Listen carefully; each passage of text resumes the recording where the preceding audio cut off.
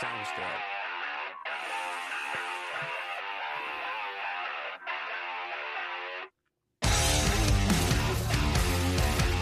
It's playoff time in Nashville. This is Catfish on Ice with Chad Minton, Rich Howe, and Kyle Perkins. Yes, we can say that. Even if it's a sweep, even if it's a gentleman's sweep, we can say that it is playoff time in Smashville. And we're ready for it, and we're here for you. Gentlemen, how are you doing? Kyle Perkins and Rich Howe joining me tonight. How are you guys doing? I'm fine. It's the most wonderful time of the year. I'm doing pretty good, even though it seems like the Leafs have already won the cup in the first round, the first game. If you pay attention to the Bird app anyway. Give those dudes their props. They are rolling the Tampa Bay Lightning right now. Oh, Rich, you got that smirk on your face because you hate the Tampa Bay Lightning so much. I know why you're smirking over there. Yeah, well, it's been a really good game. It's been a great game. It's game one. Doesn't matter. I'm sure Tampa will respond, but they are getting crushed. This Hurricanes Bruins game has been a really good game. There's been some. It's been a good one. Lots of pushing back and forth and all sorts of good stuff. So yeah, I'm looking for that one to ramp up. Definitely the top fight on the card, quote unquote, of the night is definitely going to be Minnesota St. Louis. I mean, I am all about that's that going to game. be a good one. Yes, sure. I cannot wait to see how that game goes. Full star-studded players, full of interest if you're a Preds fan because they're in our division. We know all about both of those teams. Sign me up for that. Let's see how it goes.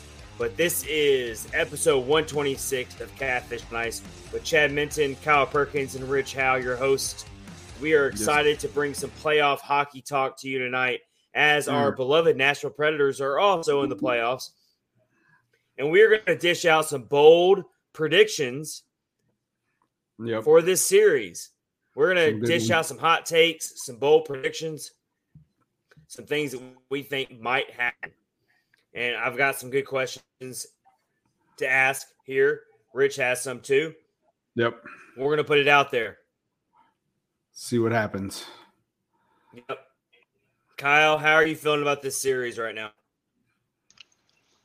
I'm like the 1% in the entire country that is cautiously optimistic. Oh, good. That's good. 1% is maybe generous. I mean, it seems like we've had the Avs number this year in the regular season. Won a lot of strange games with them. True. But that said, it seems like Nashville always comes to play when they're playing Colorado. Because every game they've played this year, it's like, oh, Colorado's going to beat the brakes off of them. Colorado's going to beat the brakes off of them. And they've yet to do it. Somehow Nashville's found a way. I don't think Colorado's still not built for the playoffs. It's good. A good observation. Yeah, for sure. That I'm not saying Nashville's going to win the series, but Nashville is going to do to Colorado what they did to Carolina last year, and they will be the rock that breaks them, and then the next team that gets them is probably going to roll them. All right. I like it. I like it. Well, so we've got a lot of teams like that in this playoffs, gentlemen. I mean, if you're thinking about teams who we're like, okay, it's time to put up a show this year. You think about Colorado. You think about a team like the Florida Panthers. You're thinking about the Toronto Maple Leafs. I'm sorry, I got dogs crawling around the floors behind me. So if you hear tapping, I'm so sorry. It's the life of a dog owner. I'm sorry. But anyway, disregard that. But think about teams like that. You've got like multiple teams in these playoffs who are like, it's time to put up or shut up. Edmonton Oilers, I would throw them in there. Like Tampa Bay Lightning, yes, they've won back-to-back, but everyone's watching them like, can you three-peat? Can you do it? So, yeah, it's like you got so many teams where like, yeah, you're ready to win a Stanley Cup this year. Mm-hmm. And obviously the Nashville Predators are going up against one of those teams.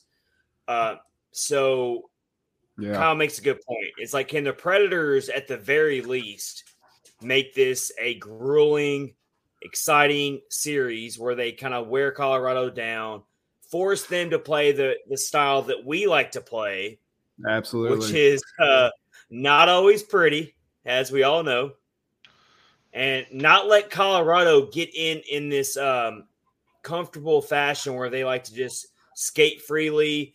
Here's what really worries me about this series is the counterattacks, because Colorado's speed is going to burn us. You're going to see Yossi out there pushing the pace like he does.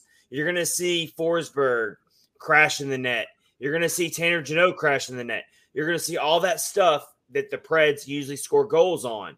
But when that doesn't work and when that doesn't happen, do we have the fortitude to hold off Colorado's counterattacks? That's what scares me.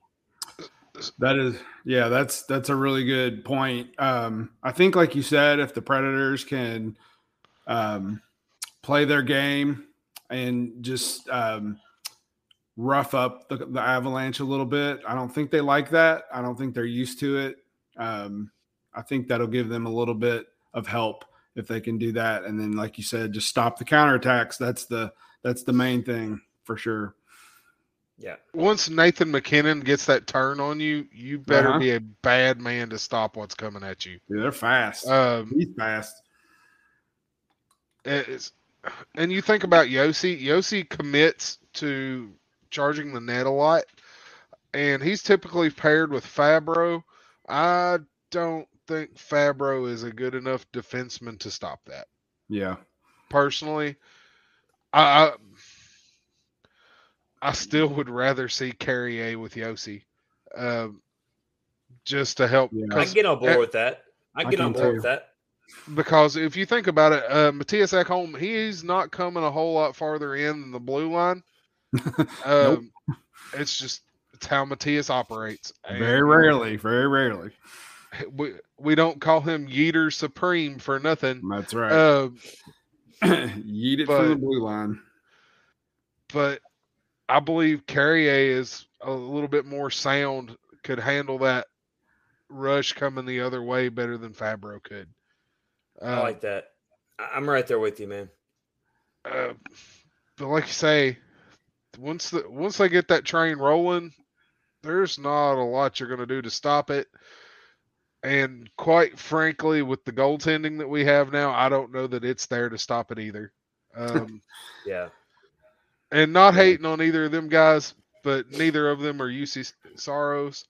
I've tried to explain this to a few people at work who don't watch hockey. It's like, they're like, well, good luck. They're like, what's this? Choir. Why are you? It's just a goalie. I said, okay, think football. Mm-hmm. Think the last game before the playoffs, and Tom Brady throws his shoulder out. I said that is the equivalent of what happened to UC Saros because absolutely. Hold on. Hey, so you just described telling your coworkers about the NHL playoffs and all this stuff. God bless her soul. Maya boss, she's an amazing woman. She's so smart, but she does not watch hockey, and she could give two craps about it, and that's okay. She's very intelligent, and she knows a lot of other things. But I was trying to tell her, hey, next weekend we got the Preds coming in town for a home hockey playoff game. We got to be ready for it. We got to staff up. And she goes, the NFL hockey playoffs are coming here this weekend. And you know what I did? I just nodded my head and I go, yes. Yes, yep. They're coming. Yes. The NFL playoffs are coming. The NFL hockey playoffs are coming. And she's going to do what she does, and she's going to run our place, and she's going to be a great person at that. But there are some people out there who don't give two craps about what we care about, and that's what I got out of that. But yeah, so NFL hockey playoffs. Let's get ready for it. Those are just people you don't need in your life. Nah, I mean, she's a good person. I'm joking. I'm totally joking.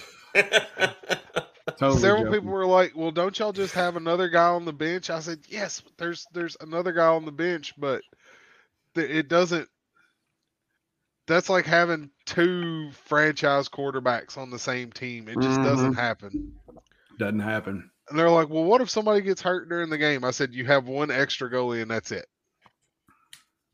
No, like, you got the emergency one. You got to explain the emergency one, though. Who's our emergency goaltender? Like, we better figure that part out quick. I don't know. I'm not sure. All right. Never all know. right. So good stuff there. All right. We're going to get more into this. Again, this is episode 126 of Catfish on Ice. Chad Minton, Rich Howe, Kyle Perkins, your host tonight. The full crew is with you on this playoff first round eve of the Preds going up against the Colorado Avalanche. Their 8th straight playoff appearance. It's kind of become a little bit expected that they're always in the playoffs and they're always in this position. That's why a lot of Preds fans, and I wrote an article about this like a couple weeks ago. It's like it's not as exciting as it used to be to make the playoffs. It's just not. Even in a season like this, where almost nobody gave them a decent chance of even making the playoffs, it still doesn't feel the same as it used to. But guess what? Winning changes everything. If this team can figure out a way to upset the Colorado Avalanche, all those naysayers are going to come out in droves, and they're going to all of a sudden be like, we want the cup, and we believe in this team. Just wait for them. Yeah. Oh, that's going to happen. But you got to look at it. We're at. You got to look at the half cup, half empty, half full scenario. Yeah, it's been 8 years. They haven't had much success, but there's 16 other teams sitting at home doing nothing right now. So it feels a lot like 2017, gentlemen. I mean, I'm telling you, like everyone went into that 2017 first round, and a lot of people have brought this up on Preds Twitter. And it's like, I mean, going into that Chicago series, no one gave this team a chance. Nope. I mean, the Blackhawks were still a dynasty at that point. And the Preds had a season finale against Winnipeg that was a complete disaster, much like they did against Arizona.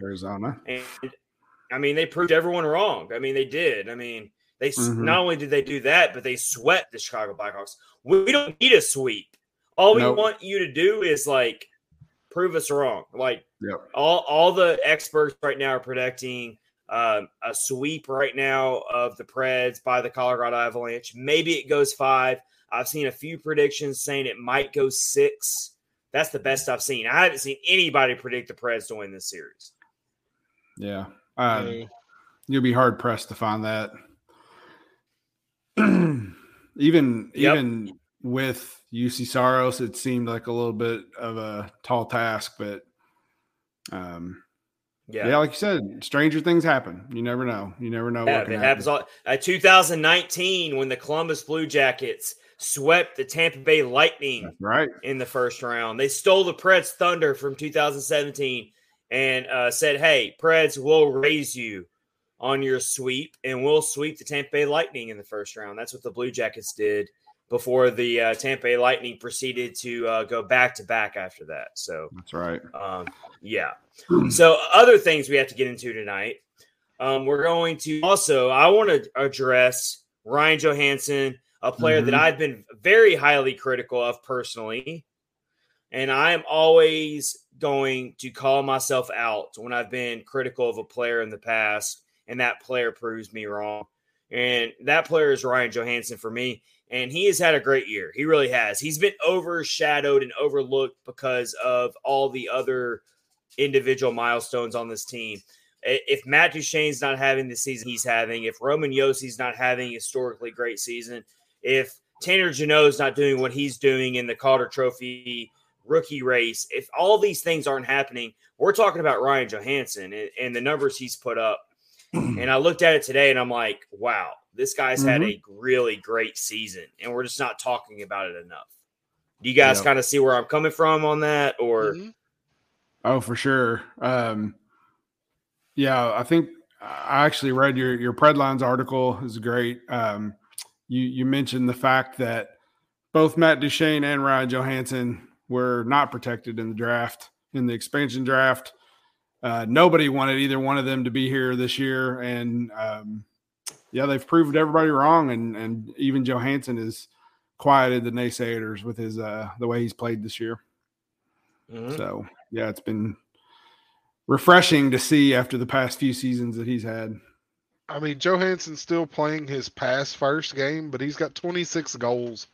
That's a monster season for Johansson. Yeah, for him. Definitely for him. Especially with this style of play.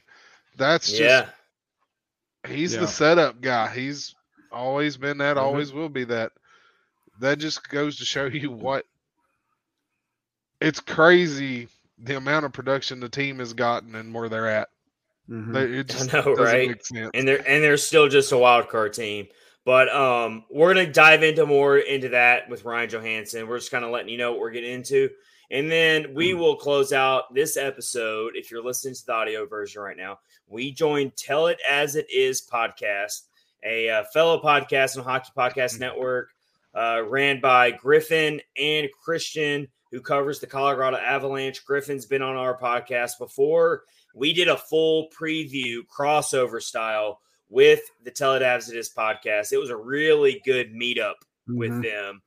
And we are going to put that at the end of this episode. You're going to have to go download the episode later tonight or tomorrow morning. If you're a late night bird, you might be able to stay up late and record and download it, but it will definitely be available for you tomorrow morning. If you're listening to it right now, then no worries. Just keep listening. It will be at the end of this episode. But that's what we got. We're also going to end this episode with the fun things on the interwebs we like to do every now and then to end the episode on a really fun and happy and positive note. And I've got some good things I've come across, both hockey related, mostly hockey related this week. A lot of the fun things I came across that I think the guys will like a lot. So we'll end the episode with that. So let's get into some bold predictions, gentlemen. Not just predicting the series, because we've already kind of done that. Let's go ahead and be full disclosure real quick and remind everybody, if they didn't listen to the last episode, what me and Rich predicted on the series. And then we'll get Kyle's prediction because he wasn't on that episode, and we want to get Kyle's prediction on the series. But I'll go ahead and tell everybody, I'm being totally honest, I'm a naysayer, I'm a critic, I'm a Debbie Downer. Call me whatever you want. I'm calling Avs in 5 here. And it's mainly because Saros is not in net. If Saros is in net, I would be tempted to go Avs in 6 or maybe Avs even in 7. I would still pick Avs to win this series. I just think they're a more deep team. I think it's a bad matchup. The Preds drew one of the worst matchups they could have drawn in the first round out of all the Western Conference playoff teams. They just don't match up well with this team, in my opinion. So I'm going Avs in 5 because I just do not trust not having Saros in net. Rich, remind everybody what you predicted, and then we'll go to I said the same thing, Avs in 5. And with Saros, I would probably go 6 Avs in 6. But I hope they prove me wrong. That's what I'm looking for. Just suck it up and prove all these people wrong would be amazing. But like you, I'm a naysayer including us. Well, including us, unfortunately. But yeah, I'm gonna go Avs in 5. Let's hear Kyle's prediction here. I'm gonna say Avs probably because we're gonna be realistic, but I'm gonna say it goes 7. Oh, I love it. All right, I think they make it difficult. This team, whenever they've played a good team this year, they've played up to them. So let's hope they can do it a few more times. I don't want to get swept. I want it to be a hard series. I want them to play their style of hockey. And as long as they go out playing their style of hockey and they get beat not trying to be something they're not, I'm okay with it. That's a really good point because we've talked about it numerous times how when they play a fast skating team, that's what they try to do is be a fast skating team, and that's just not their game. If they can just do their thing and go with it. And Kyle, you are right about that. They do tend to play up to their competition, and they also play down to their competition. And that is an argument that a lot of the people are bringing to the table in terms of, okay, this is not going to be a sweep or a 5-game series like me and Rich are predicting. No, it's going to go farther. And a lot of people are alluding to that fact that the Preds do tend to play up to their competition, and they did play very well against the Avs in the season series. But the problem is a lot of those games had really weird storylines involved in those. We know about the COVID game where both teams were decimated with COVID problems. And then I can't take a lot of stock into the second to last game of the regular season just last week. I mean, I know it was a thrilling comeback win and it was exciting for Preds fans and stuff, but I mean, how much were the Avs really engaged in that game? And I can just give you a little bit of a snippet into our conversation with Tell It Avs It Is podcast, and they had the belief that, you know what, I mean, this team, the Avs, take it for what you will, but they said that the Avs weren't really fully engaged in that game. So, you know. Yeah. Looked like they were trying awful hard to me. But. Me too. Yeah. Well, for sure.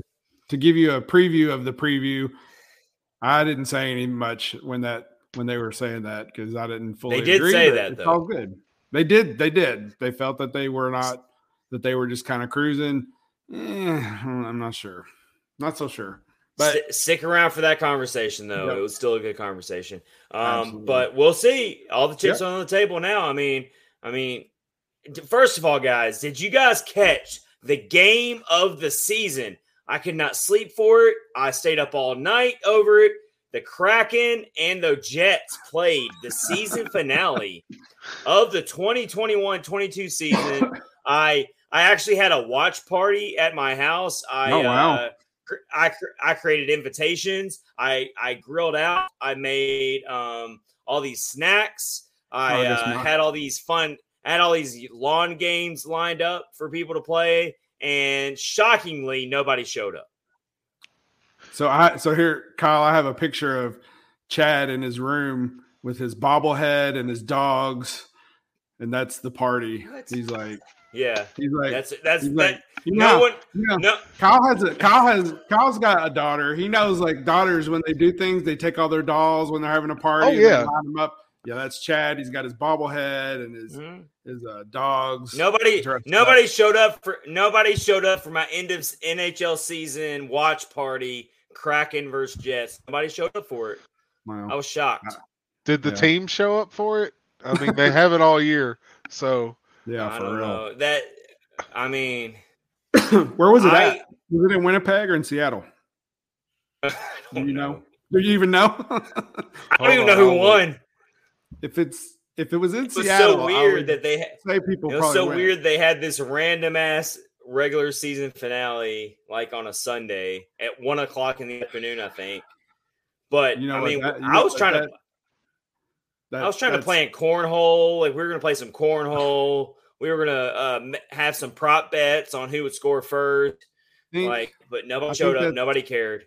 I think that's very telling of where the NHL thought the Kraken might wind up this season. Or was that a replacement game from like some shutdown games? It might have been. It probably was. It had to have been. It probably was. Yeah. Fair to say. As I like to say, scalpers night off.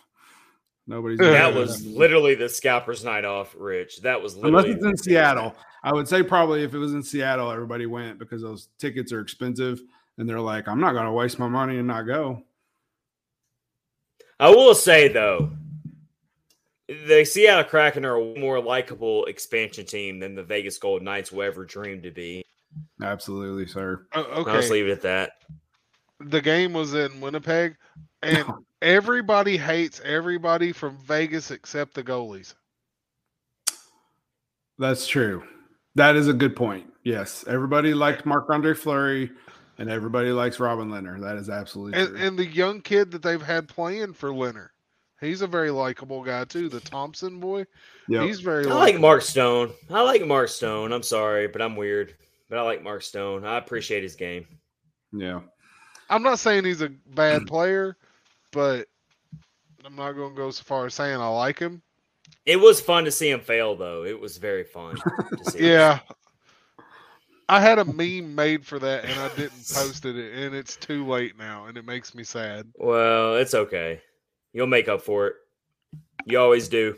All right, let's get into our bold predictions. We got some bold predictions we're going to dish out here for episode 126 of Catfish on Ice, brought to you by DraftKings and part of the Hockey Podcast Network, as we are the night before the first game for the Preds against the Colorado Avalanche. The first game before they shock the world and upset the Colorado Avalanche. That's how I'm framing it. They're going to shock the world, just like they did in 2017. 2017 was not that long ago.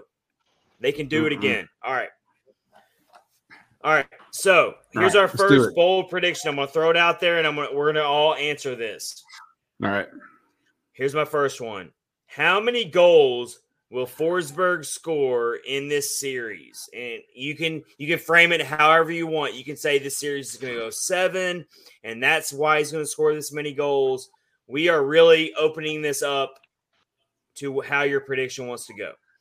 Let's go to Kyle first. I know you predicted this series is going to go 7. Do you think Forsberg is going to have a big impact, and how many goals do you think he might score, Kyle? And then we'll go to Rich. I'm going to go with 5 goals. And that's strong. Because I think he's going to have a hero game. I think he'll have a hat trick or a 2-goal game or 2 goal games. But he's going to have that hero moment. He's good for about 2 of those every month or so. So I think he's due. And what better time? Absolutely. Well, I see Philip Forsberg over your right shoulder right now. Yep. So he better. I see Duchesne as well. Okay, as you move your head, that's a good little duo there to have behind you for sure. First of all, everybody, if you're watching right now and you're active on social media, first of all, thanks for watching right now on Twitter or if you're watching on YouTube. But there is a new hashtag that all the Preds fans need to be using for these playoffs. It's a hashtag Stand With Us, which has been that's been the motto of this team since the early days of this team making the playoffs. So I love that they brought this slogan back. But Stand With Us, hashtag Stand With Us. It'll put on Twitter. It'll put a little logo of the guitar pick with the TriStar, which is really cool. So use that hashtag. They're tweeting about the Preds in the playoffs. Absolutely. All right, let's get to Rich. Rich, how many goals is Philip Forsberg going to score in these playoffs or in this series? Let's just go to the series. A bajillion. Yeah, I don't know. I'm not sure. I'm not good at guessing. Let's Come go. on, Rich. These are bold predictions. You got to be bold here. Okay. That's what we need. I'm going to say 4. Okay. I'll say 4, and I'm going to say he better get more than what I'm saying. All right. If he struggles, if he has any type of struggle, and Matt Duchesne has any type of struggle, it's going to be not good. Not good. Well, yeah. All right. I'm going to really make some people mad here, and I'm just call it like it is. I don't know. I think Forsberg he's not going to go in hero mode like Kyle is saying, in my opinion.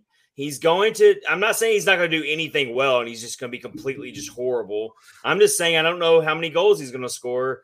I'm going to go 2 goals, which is not enough from a player like him. 2, wow. And we're going to go into this offseason being extremely paranoid and running around like our hair is on fire, which I don't have any, but it's okay. But your beard running around like our hair. My beard's going to be on fire. Because we're going to be worried about him leaving. That's all we're going to obsess over. As soon as the Preds get eliminated, from that exact moment they get eliminated, just wait for it. It's going to be hysteria, paranoia galore in this town about Forsberg's not going to resign. We're horrible again, like yada, yada, yada. But I think that Forsberg is going to have a hard time in this series. He'll probably score a couple goals, but I'm just really worried about this team being on the penalty kill too much. Like that's going to be their work. It's hard to score goals when you're constantly having to expend all this energy to kill penalties. Mm-hmm. That's going to take away from Forsberg right there. So I do think he's going to score a couple goals. But our friend Lindsay's in here, guys. Hello to the champion in fantasy, and then she throws in and Chad and Rich. Yeah. For everyone who doesn't know, Chad and Rich, myself and Rich, were not fantasy champions. Rich, what place did you finish in? I finished in like 5th, I think. I think 7th. They don't get trophies. Maybe 5th 8th. place is 5th and 7th place doesn't get trophies. That's all I know. I got rolled at the end. Kyle, congratulations, man. Oh, yeah. Kyle Perkins is our fantasy Catfish on Ice champion. It was a very competitive league, too. Like, this was – everyone cared. Everyone focused on their teams. And, Kyle, you won it. Congratulations, man. Yeah, and my team was definitely a playoff team because if you look at the point totals for the entire season, Matt had us all just blown out of the water. Oh, he sure did. If he didn't have all those injuries, he would have wiped the floor with me. He was killing people. It was so for sure. Yeah, that was. Yeah, Lindsay, and I was the guy that took Crosby in the draft and had him set on IR forever. Yeah, and I remember getting people. I got crap for it because I took Crosby, and they're like, he's just gonna sit on IR, and he ended up being one of my highest point getters. Lindsay got 3rd place, which is awesome for her. Very good. Cool. Yeah, Lindsay had a good team. Lindsay was another one of her. She had a really good team. Yeah. I think I finished 5th place. All I can say is Philip Forsberg, man.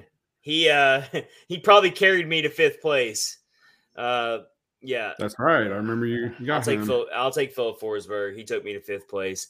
But it was a fun league. It was great. Thank you, everyone. A lot of the people in the league we talk to like every day in our fantasy league or in our chat, our podcast chat. Yep. So thank you, everyone. We can't thank you enough for joining the league. It was a lot of fun. We'll do it again.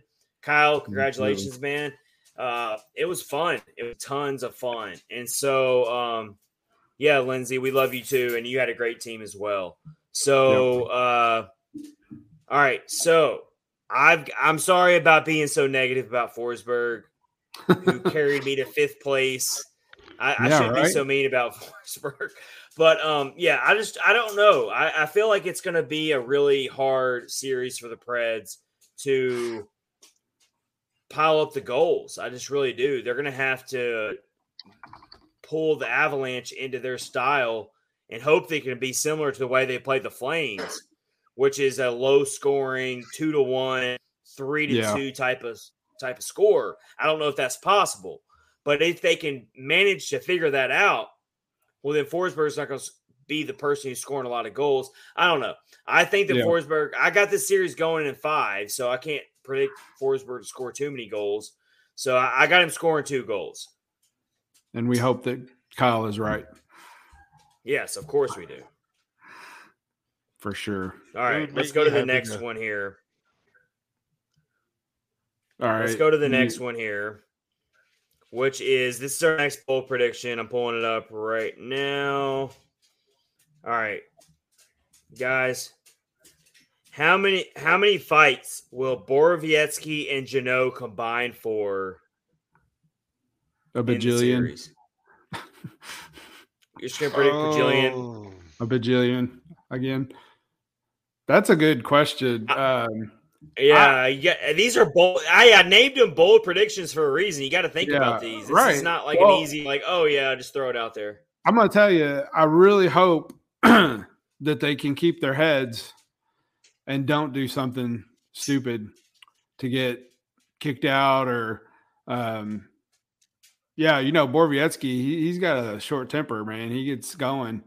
I don't want to see him having to sit on in the penalty box for 5 minutes or Janot. And they need Janot to step up and get some scoring going again. So I need him to keep his head as well and not, don't let them push you over, but also don't make stupid mistakes. So, well, I'm kind of framing it like this. So, we know that the Preds probably have to figure out a way to not be in the penalty box, but Borowiecki and Jeannot, they're probably your top two players who get in fights, and they're really good at it. Mm-hmm. They normally do a really good job at handling their business when they do fight. Yep. So do we think they're going to pull it back a little bit? I guess that's the point of this question. Do we think that Jeannot's going to pull it back? Do we think that Borowiecki's going to pull it back? That's kind of the point of this question. I think that they are. I really do. I think that both Boro and Jeannot are not going to fight as much. They're going to pull it back. I could see Jeannot getting in maybe 2 fights. I'm going to call it right now. My prediction. 2. Jeannot's going to get in 2 fights over the course of the series. Boro's going to get in 2 fights. I'm calling 4 fights between the 2 of them. Yep. Over the course of 5 games. So it's not going to happen regularly. But they're going to do their best to pull it back. They're going to do their best to pull it back. I do think that. Yep. What do you think, Kyle? In the words of Billy Bob from Varsity Blues, I give it a 10. I think Boro has 7, 1 per game, and Jeannot has 3. Wow. Ooh. I think they turn the wick up. I honestly do. And then I think you're going to throw in Cunnin a couple of times. If Olivier's in the roster, you're probably going to have him a couple of times. I think it's going to be spicy. I also think Nazem Kadri will get suspended in the first round because he's Nazem Kadri, and it's what he does.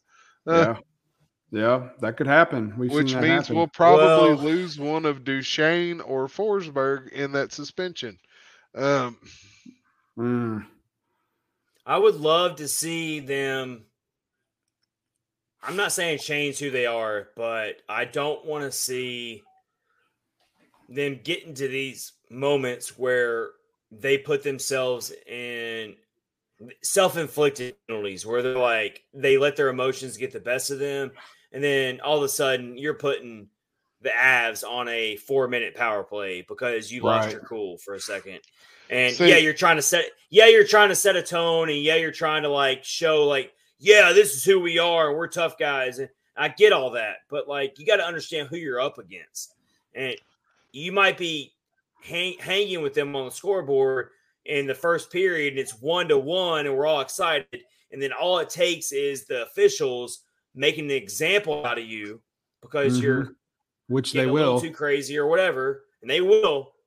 And then all of a sudden, we're all up arms because it turns a 1-1 close game turns into a 3-1 game, right? Because we just maybe lost our cool a little too much. And then you got to think about Riddick's in net or maybe Ingram. We don't know a game 1 starter yet. Hines would not commit to it, which we can kind of talk about that. But weird. Yeah, so I'm sorry. Like, it just scares me. It really scares me that the fish to leave it in the hands of the officials and what they want to call. That can flip the game completely. So here's my take on that. Before you give your take, let me give you some breaking news. The Tampa Bay Lightning just tied for the worst shutout in a playoff opener ever. Before you give your take, let me give you some breaking news. 5-0. Wow. Shutout. Yep. Jack Campbell pitched the shutout. Good for him. Good for Jack. Yep. Way to go. I do like him. I do too. I like him a lot. All right. Go ahead, Kyle, with your take. Okay. So I don't want to see lazy hooking penalties. I don't want to see stupid slashes. But if you're going to go out there and fight and you're both going to sit down, I'm okay with that. Make it count. Don't take instigators. Do not take an instigator penalty. Right. Nashville's had a lot of trouble doing that this year. Don't take the extra 2 minutes. But go in there and, make yourself known, beat the brakes off the guy. But don't take any extras. No extra credit. Just go for your 5 and come back. Yep. I like that. And I'm okay if there's a bunch of after the whistle scrum stuff. I mean, that's always going to happen. But, just nowhere to stop. Right. Just don't. Yes, exactly. Yeah, don't. Keep your cool about you and know when to. All right. Well, that's gonna be what we're all focused on, right? In this series, is everyone's gonna be focused on can the Preds avoid constantly going on in the penalty box? It's been a theme all season, so it's going to continue. We'll see what happens. Yeah. All right, let's go to our next one. This one's a little bit easier to predict, but still kind of tough. Will Riddick and or Ingram, because we don't know who's going to be the game one starter. We don't know for sure. All right, will Riddick or Ingram avoid getting pulled for the other one in this series? No. Wolf. Oh, really? No. Basically, what I'm saying is, like, are the Preds going to be in a moment where the game gets out of hand and they're going to have to put the other goaltender in? Kyle, the question's like, is it Riddick or Ingram? Kyle's like, yes. Both of them. Yes, I can fully see this happening to both of them. Have you seen the Avalanche play on the power play? Oh, my God. It's so funny. Is it going to happen game one? Are we that serious about it? Will Riddick or Ingram get pulled? Yes. And I'm being honest. Game one, you are. I probably. One? It's going to be David Riddick. I mean, let's frame it this way. First of all, I agree with both of you, and I know it's kind of a crazy question, but it's kind of sad that we have to ask that question. But yeah, I totally see it happen. And let's be fair here. Even Pekka Rinne, the great beloved Hall of Fame goaltender that Pekka Rinne is, had to get pulled in the Stanley Cup final for UC Saros. So it happens. Yeah. It happens more so than people realize, actually, in the playoffs. But, yes, it's probably going to happen, unfortunately. But I guess let's frame it this way. Are we 100% positive that David will be the starter? Because John Hines was in his press conference today, and he wouldn't commit to it. He might be playing gamesmanship with the Avalanche coaching staff, but I'm just saying he didn't commit to it. With the jury still out on how hard the Avalanche were playing the other day, David Riddick gave up some goals, and then he settled down and did not get scored on in the shootout. If you start Ingram, that's going to be a mistake. That's my opinion. I would go with David Riddick, definitely. Mm-hmm. All right. Kyle, how are you feeling about it?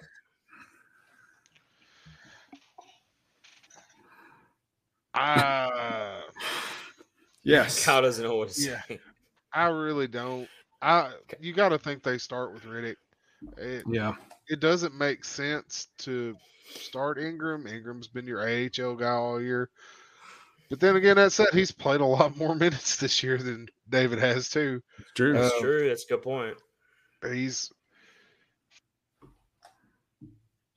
against players that are nowhere near the level of the skill level of the Avalanche. Yeah. But that's I do get what you're saying though. Just the repetitions alone and not sitting cold on the bench does mean something. Yep. Yeah. It's such a tough dilemma. I mean, it is. It's huge. It's a big deal for sure. That's the worst injury Nashville could have had.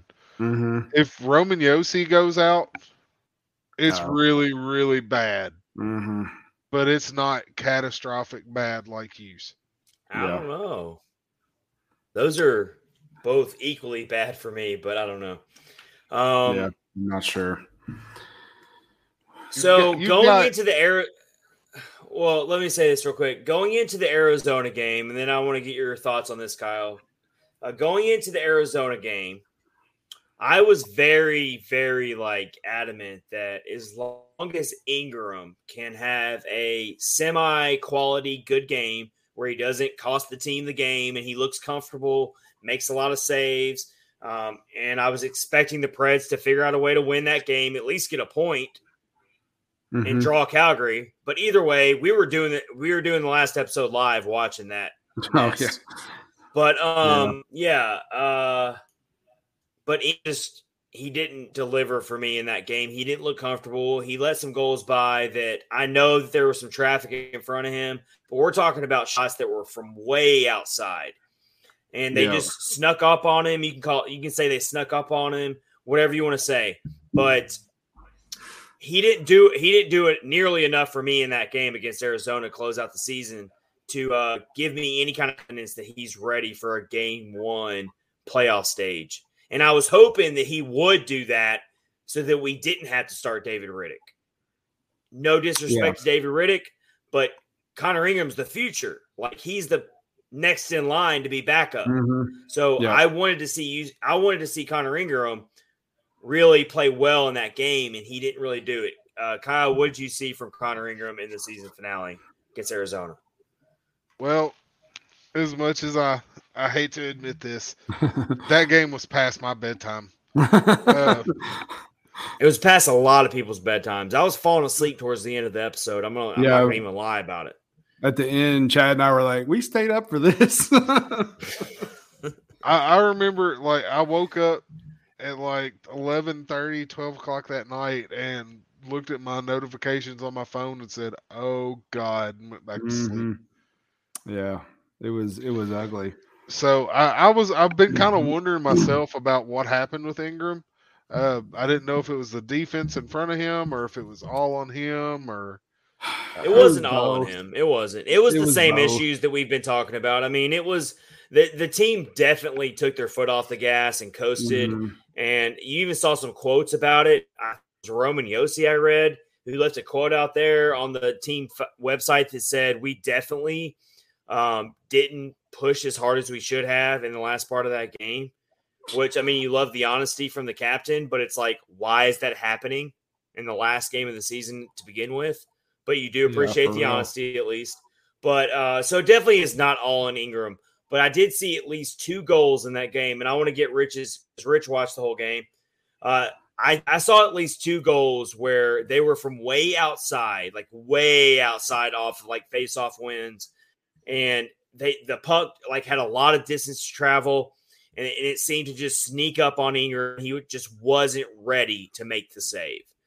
Rich, did you kind of see the same thing, or I did? Am I being too hard on Ingram? No, there was a couple that were kind of weird that he didn't have a good look at, but the ones that he did have a good look, he had a very good look. There's, like you said, there was a couple from pretty far out, and he just got beat. He had a clear vision to the puck, and when it was being shot, and he just didn't make the save.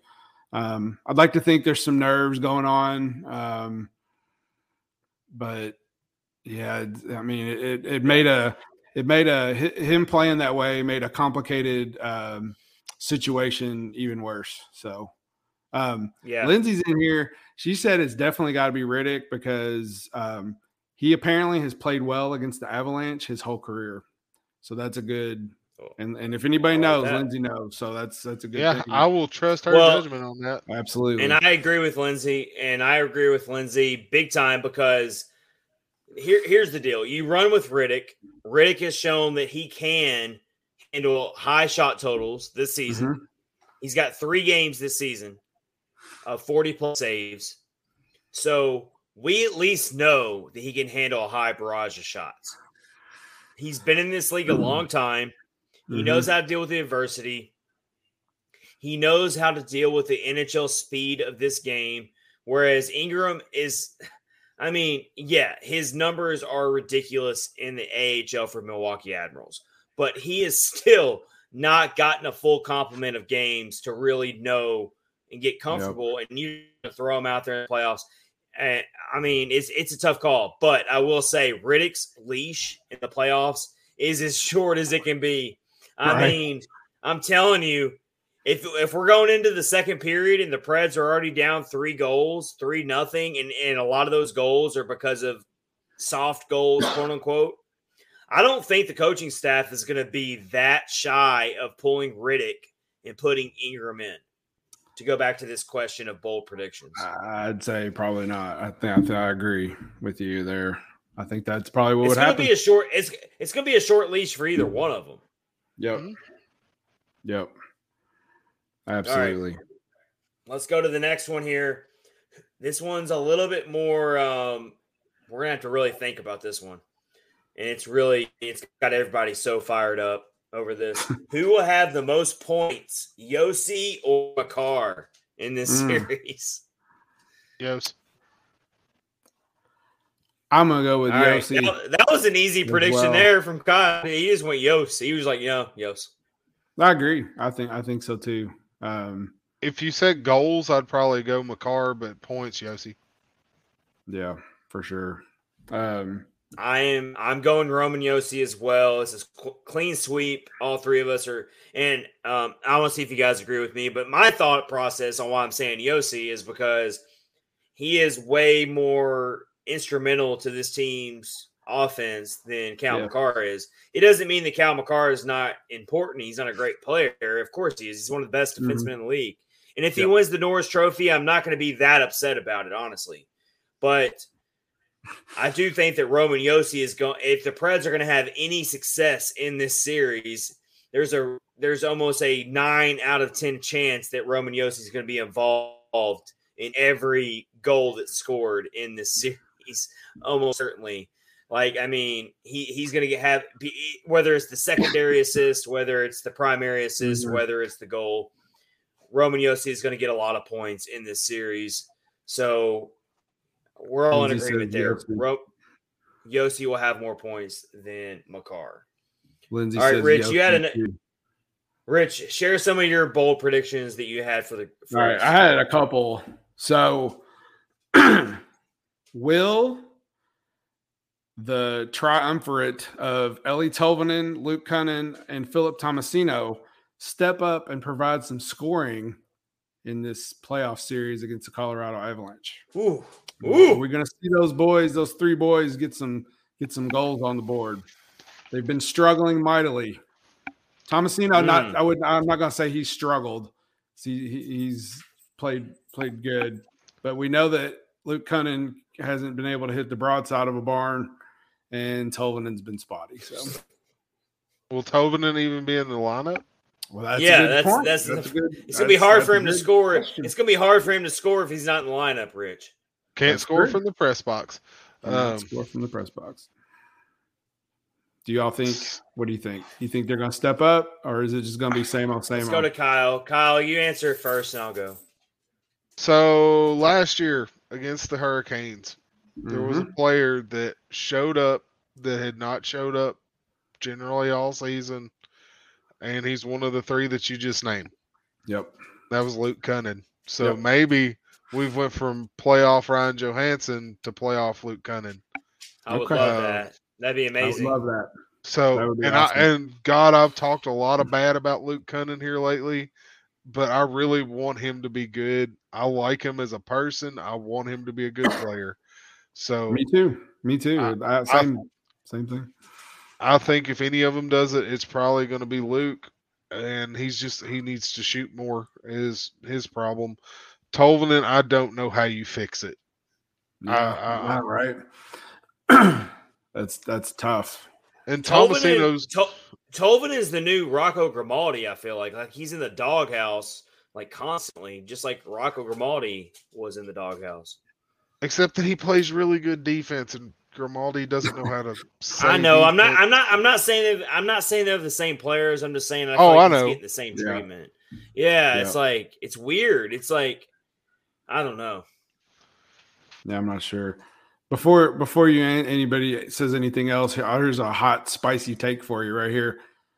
Lindsay says Preds win in 7. Thank you, Lindsay. I'll take it. Exist. Yeah, Lindsay's bold prediction. That's awesome. Like it. That's more bold than anything we're predicting tonight. Yeah. What were you saying about Tomasino though, Kyle? Yeah. Tomasino, he's just if they'll leave him on a line, I think he can be productive.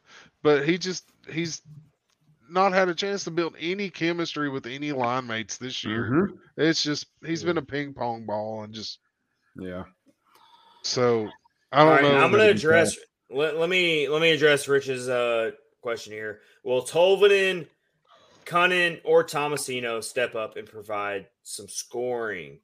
Well, I'm telling you, the Avalanche are super deep, and I fully expect the Avalanche, whether the Preds win this series or not, I think the Avalanche are going to get their goals. They're going to get their fair share of goals. They're going to score. So it's a matter of, can the Preds hang in what's going to be like a track meet? Can they win a high scoring series?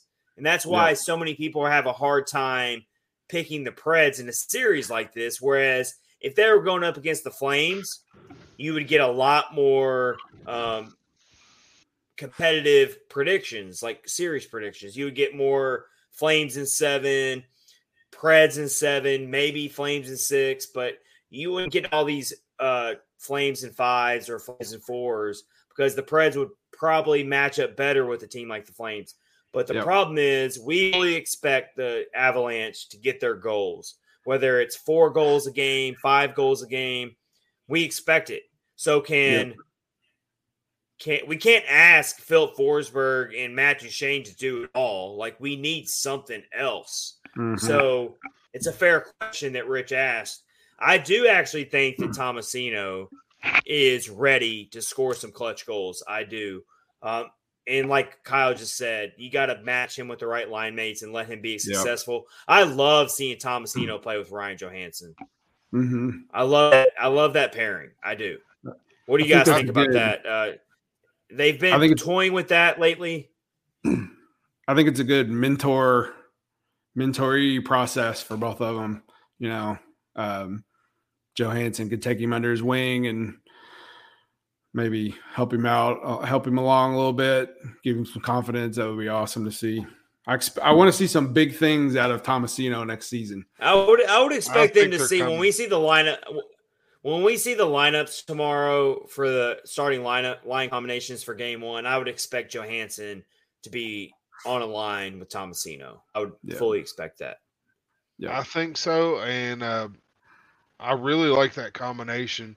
If you go back way back, maybe even last season, Johansson was talking about working with the younger guys and how much it meant to him because how much Foligno worked with him when he was a young guy. And kind of took him under his wing. And he's like, I want to be that guy for these guys coming up in Nashville. I want to be the one that they all talk about, that they learn how to be a pro from, how to play, and all this. So I really love having Tomasino with Johansson. And they seem to feed off of each other. They're both kind of goofy in their personality types. So they have that little relationship between each other. And I think they figure out who's going to play on that other side with those two, and you've got a good line. Yep. I like it. Love it. So I've got one more. Yeah, give us your last one, Rich. So I just saw on Twitter, like around 5:00, apparently UC Saros is like medical skating by himself. He's doing all of his treatments and apparently doing his best, doing everything right to try to get back into this, get back to play. They announced that he's not going to play in game 1 or 2 of the playoffs. My question is, can the Predators hold off Colorado long enough to get UC Saros back in the net? Barring that people might not want him because they don't want him to get hurt any further. Yeah, you're just saying, like, is he going to be available? Is what you're asking. Do you think they can last long enough to possibly get him? That's like, none of us are medical experts here, Rich. That is such a hard question. I'm gonna say no. I don't think he's gonna be ready to go for the first. I feel like I feel like the team's being completely like hush hush, and they're keeping everything close to their chest right now. Yep. Why would they come out and just say, "Oh yeah, for sure he's out for the playoffs"? Like, why would they do that? It's gamesmanship. They're playing a little bit of a chess match here, probably with Colorado. They want Colorado to have to wonder, which I don't really know how much that changes things, but if they don't have to announce it, they probably know a lot. They're just not going to let us. They're not going to tell us these things unless they have to. So, unfortunately, I don't see any scenario where Saros is in this series, even if it goes 7 games somehow. I don't see it. I don't know the severity of his sprain. I know there's different grades. I had a high ankle sprain when I was young, and it was unholy bad. Like Yeah. crutches for weeks, and Oh wow! then And he's just already up skating. yeah. I saw he was skating, and I was like, "There's no way," because I mean, it was absolute ungodly pain. So I don't know if they've got Yeah. a couple of pieces of sticks stuck down in those skates and made it where got him duct taped in there so he can't rotate that ankle or what. But Yep. shoot, That's a good one. Here, real quick. Go ahead, real quick. Go ahead. I was going to say, if it comes down to a tolerance thing, and let's say they do, let's just hypothetically speaking, let's say that the Preds like eke out a game in this series and it goes to like a game 5. Would you guys be okay with forcing Saros out there for a game 5? Let's say the Preds are down 3-1 in the series. And would you be okay with that? Like, I wouldn't be. I mean, I wouldn't be okay with that. I definitely don't want them to do anything that's going to hurt him for next season. Long term. Long yeah, term. you don't yeah, want to cause exactly. long yeah. term. It's not. I mean, they've played well. That's if my they can fear. Keep this team, if they can keep this team together and switch some folks in and out, I feel a lot better about where they'll be next season. And there's no point in jeopardizing it when it's going to be a tough road to begin with. So I don't think I would want him to start. That's my fear, is that the Preds somehow eke out one game, which is what I'm predicting. I'm saying Avs in 5. So I do think the Preds are going to win at least one game in the series. Yeah. My worry is that we're going to go into like a game 5 situation and they give Saros the chance or the choice to play, and he's going to want to play. I mean, he's a competitor. Yeah. But that's what scares me. And then he goes out in the game and he gets roasted and he re-injures himself somehow, and then we go into the off season and Saros has to have surgery. Like, those are the things that are scaring the crap out of me right now. Yeah, I don't want to hear so that stuff. We'll just have to wait and see how it goes. We will. Yeah. So we don't know. Real quick before we move on, Lindsay has this is a really good question. It's who do we think who could be the unsung hero in this series? Great question, Lindsay.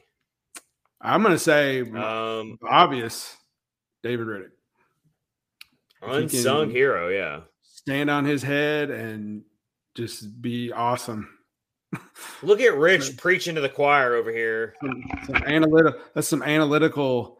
But I mean, it's obviously awesome. That's the most obvious choice there. Yeah, but it's true though. It's absolutely true. It is. Yeah. All right, let me think a little bit more here. If I'm not saying David Riddick as the unsung hero, I am going to go with, man, I really got to think about this for a second. I'm thinking about at the bottom 6 right now and players. I'm going to go with a veteran who, all right, he's been around a long time. He can do some things. I'm going to go with Nick Cousins. There you go. Nick Cousins needs to bring his veteran experience, his ability to play in these moments and lead the young crew in the bottom 6.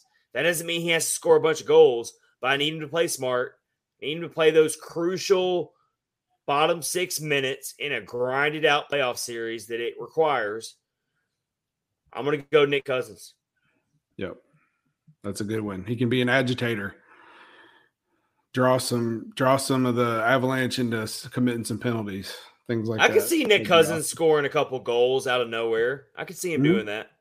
Yep, for sure. So right. Rich went goalie, Chad went forward. I'm going to go defenseman.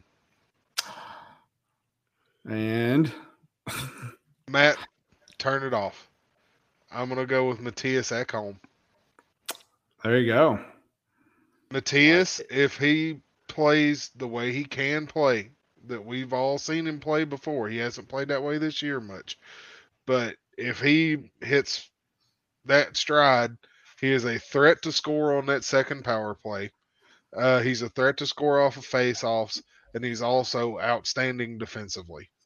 So if Matias hits his game and he's playing on that penalty kill and he's keeping that Colorado power play from scoring 800 goals against Nashville on the inevitable 75 penalty kills they're going to have over the course of these games, I think Matias could really be the savior of the series for him.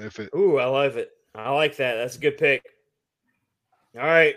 Good question, Lindsay. That's our bold predictions for the first round of the 2022 Stanley Cup playoffs against the Colorado Avalanche. Let's see. We got a good YouTube comment here from Bobby Davenport. Thank you for commenting on YouTube with us. The record shows this team can win against Colorado, even with Juice out. If the guys adjust to support the goalie, they could easily upset. Love it. Love it, Bobby. I agree 100% with that. I do too. If they keep stupid chances away from whichever goalie's playing, they can play with anybody. Yep. I agree. Thank you, Bobby, for commenting. That's a really good point there. Love the optimism too. All right, let's throw some love to our sponsor, DraftKings. We got a new offer for you as we're going into the playoffs. DraftKings, for all of our hockey fans, we hope you're hockey fans. If you're not a hockey fan, it's okay to watch. But for our hockey fans here, DraftKings has a great offer here for you right now. DraftKings, the official sports betting of the NHL, has an unbelievable offer for the most exciting playoffs in sports. New customers can bet $5 on any team to win and get $100 in free bets no matter what, win or lose.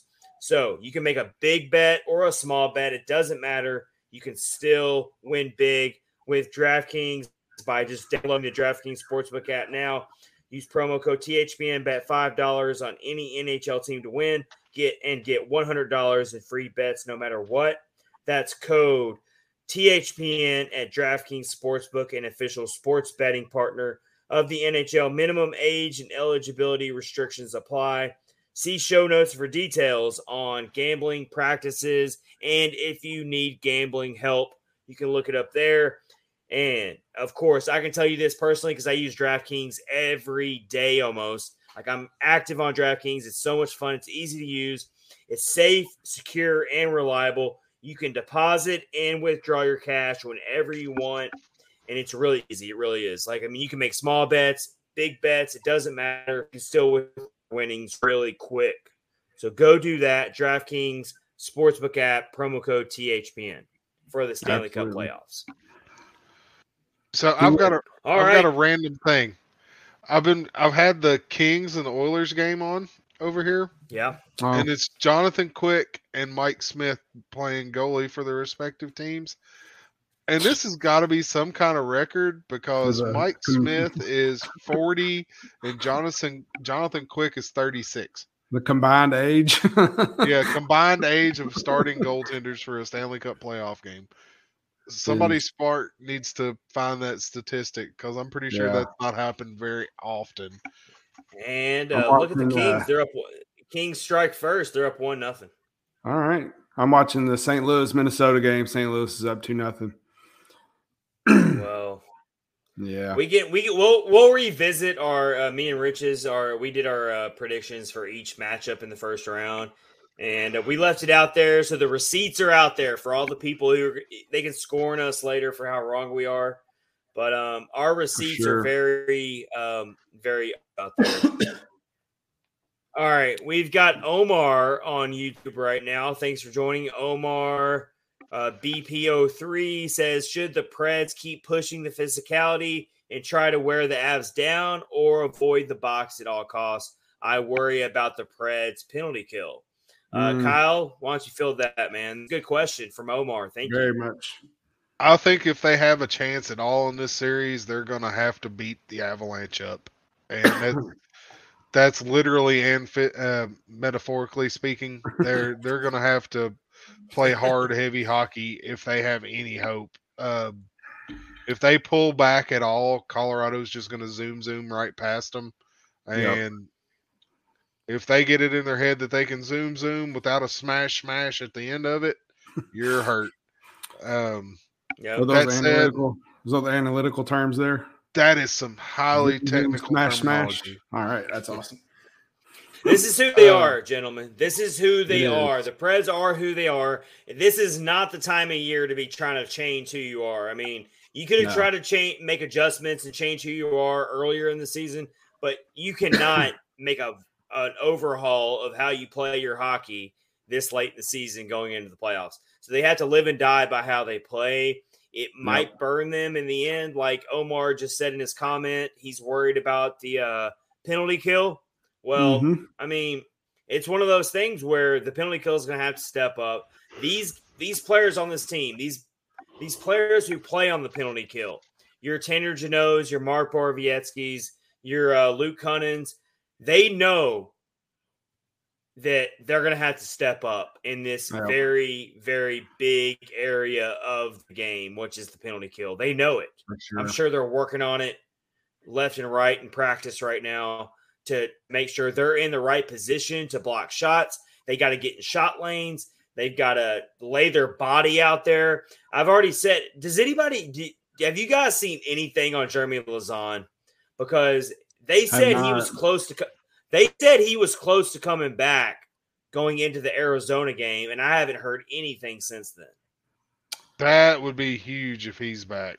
I haven't heard anything since then. I don't know what's going on with him, but he was skating, and they were making it seem like he was ready to come back possibly for the Arizona game. He didn't come back for the Arizona game, and I haven't heard anything since then, but I would love to get him back for game one. We might hear about it tomorrow. We don't know. Yeah.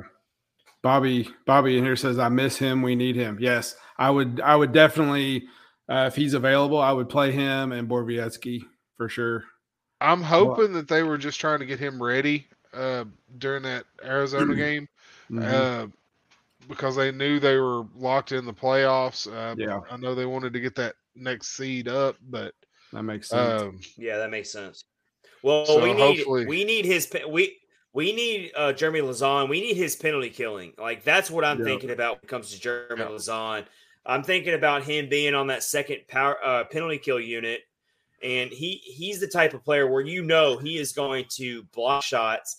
He's going to be a big body, and you're going to need that. Let's just be honest about it. We're going to need a robust penalty kill in this series. It's going to have to really shine. Probably more so than any other part of the team is the penalty kill is going to have to shine. Absolutely. So, yeah. All right. Matt Benning sometimes takes some not good penalties, so we don't need any more of that. So let's get into our next segment here. This is Catfish on Ice, episode 126, as we get ready for game one of the Preds versus the Avs. No one's given the Preds a chance. It's okay, but crazier things have happened. We'll see what happens. Right. Can't wait for game one on Tuesday night in Denver. All right. I want to get into Ryan Johansson's really great season that not enough people are talking about.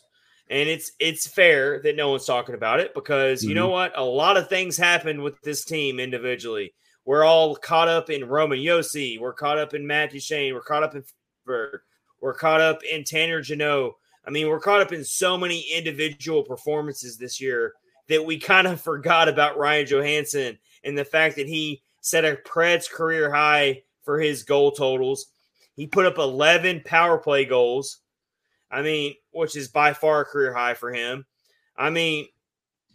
I think if Matt Duchene's not on this team, we're all talking about Ryan Johansson, but because they were both kind of attached at the hip and they were both high scrutinized players, we're focusing more on Matt Duchene because, yes, he did set the single season goal record for the – but let's talk about Ryan Johansson, gentlemen. This dude had a great season. We kind of overlooked it a little bit. He did. I'm just looking at the goals and the assists. Tied his single season goal record with 26, and he got 1 point away from tying his best point total of 64. So, yeah, totally like you said, he has been overshadowed a little bit. But it's so good to see him get back into the swing of things, get his game back, because it's been a bit. It's been quite a while, like at least 2 or 3 seasons. So good to see him producing again. Get everybody and off left his back. unprotected, and left unprotected with Matt Duchene. I mean, what a wild story that is to think about. Oh yeah, The fact that the Preds left both Matt Duchene and Ryan Johansson unprotected in the expansion draft, and at the time, we weren't against it. We were like, that's fine. But looking back on it now, it's kind of crazy to think about, because guess who they did protect? Philippe Myers. They protected Philippe Myers, and like that's not that's just, I mean, I'm not trying to be hard on Philippe Myers. I mean, he's had a rough go of it, and he just got recalled back to the team. He went on a loan to like another AHL team, but like the Toronto, it's kind of wild. Yes. Toronto. So it's kind of crazy to think about the fact that they protected him over a player in Matt Duchene, who actually ended up going on to be your leading goal scorer, and then Ryan Johansson, who is a top 5 in every major offensive category on this team. I mean, it's just like, and he's had his like top 3 best performance of his career. Yeah, I mean, I will say one other devil's advocate on Ryan Johansson that I did come across. Ryan Johansson was actually 6th in the NHL in the entire league. He was 6th in shooting percentage at 22%. So take that for what you will. Maybe his goal numbers are a little inflated. That's probably fair to say. But either way, when you throw in everything else that Ryan Johansson does on the ice, he's he gives you faceoffs, he gives you blocks, he gives you hits. His intangibles, he's a great leader on the ice. Things you can't measure in a box score, he brings to the locker room. So, I think he's been overlooked a little bit. So I wanted to throw Ryan Johansson some love, especially considering that I have actually been a very big critic of Ryan Johansson. So I'm always going to throw respect where respect's due when a player proves me wrong. So that's Ryan Johansson. And like what you said about like power play goals, like he's never gotten anywhere near close. Well, 7's the most he's ever had in any season. He's at 11. I think your article said he was tied with Yossi for second most power play goals. Duchene had 16 this season. But that's strong. Yeah, he's top 5 in every major category on the team in offensive numbers, basically. But Kyle, kind of tell us what did you see from Johansson this season personally? What did you see from him? A little bit of new life, especially like I was saying earlier, playing with the younger guys. He looked like he was having fun again. Johansson got his first career hat trick this year, which was insane, right? Yeah, it's wild that he's been in the league this long and he's never had a hat trick. That's absolutely crazy. And it's just he looks like he's having fun again. And whenever looks like he's having fun, he's playing his best hockey. That and he's actually shooting some more. Always been a huge criticism of his. So it's good to see him shooting. Yep, for sure. And so now we have to really, really keep our fingers crossed that he carries that into the playoffs, because he could be a total major X factor into the Preds hanging on the scoreboard with the Avalanche. Yep. All right, what's going on in the NA? Let's go. He's vibing. He vibing. Bobby Davenport says he's vibing. I love it. He's vibing. All right, awesome. I love it. All right, let's see what's going on here on the NHL scoreboard as we are in night 1 of the 2022 Stanley Cup playoffs here. The Blues continue to lead the Minnesota Wild 2-0. We're coming up midway point of the second period. Perron has a goal and Ryan O'Reilly has a goal. Boo. So there's that. Let's see. The Kings have jumped out to a 2-0 lead. Wow. I'm telling you, the Kings are They're a Cinderella team. If I've ever seen it, I know they're the Kings. 2-1. But is it 2-1 now? Just update. McJesus. Oh no. McJesus scored one. McDavid just said, "Not so fast." All right, I want the Oilers to lose so bad. My point stands. The Kings can actually be the Cinderella team of the playoffs. They definitely could. Let's see. The Hurricanes completely blasted Rich's Bruins. I'm so sorry, Rich. That's all good. They deserve the loss after the way they played. Yeah, I didn't see great I didn't see great goaltending there from who was the Bruins goaltender? Mark. Yeah, I didn't see good goaltending from him tonight. Like he didn't look comfortable. He let some goals slip by him. Yeah. But he was really good until that first one went by. And then that just after that floodgate opened, man. Yeah, they scored after they scored the first one, Carolina scored another one like within 2 minutes, and that was just the end of it after that. The Canes are really deep scoring wise. You know all about that from last season. They have so many lethal scorers on that team. I really put them in the same category as the Avalanche, the team we're about to go up against. Mm-hmm. Like they're just a team that's a speed team. They'll burn you left and right. Yep. And I'm pretty sure I had the Canes in 5 in my prediction. I'll have to go back and look to make sure. I think I said Bruins in 7. I said Bruins in 7, I believe. Yeah, I went Canes in 5. Rich, you went Bruins in 7, so we'll see. But I might be rethinking that. No, I got it pulled up. Here. All right. Our receipts are saying whether we're right or wrong. So, all right, for the world to see. And then let's see what else we got here going on. The Maple Leafs completely obliterated Lightning 5-0, as we alluded to earlier. Jack Campbell gets the shutout. So, wow. Yep. Austin Matthews had a couple. Well, it's crazy. Be the MVP. We totally expect Austin Matthews to be the Hart Trophy winner, right? Yeah, for sure. Yeah. Yeah, there was a big, massive fight between the Lightning and the Maple Leafs. The Leafs actually fought off a 5-minute penalty, so that was good for them. Lots of penalties, lots of fights. It was from what I watched, was a good game. So there you go.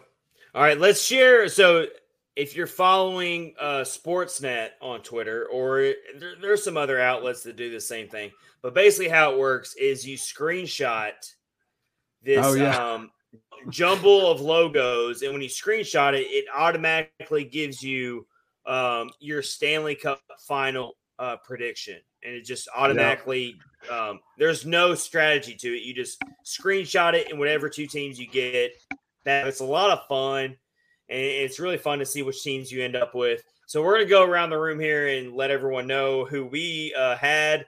I'll start with mine. I drew the Capitals versus the Minnesota Wild, which honestly, if it happened, I would be all for it. Sign me up for it. Could you imagine a Stanley Cup final with Alex Ovechkin involved? Oh, yeah. I mean, that would be must watch. The Minnesota Wild have plenty of superstars. Can you imagine Marc-Andre Fleury being in net for a Stanley Cup final, along with Kaprizov out there, the young phenom, and all the former Preds players out there as well? I mean, I thought that was a funny Stanley Cup. It's not going to happen, most likely. It's pretty far-fetched Stanley Cup final. But Rich, what did you draw on your screenshot? So I drew the Toronto Maple Leafs and the Edmonton Oilers. Which that could happen. That could happen, but you want to talk about American viewership going down for a Stanley Cup final? That would be it right there. I don't know about that.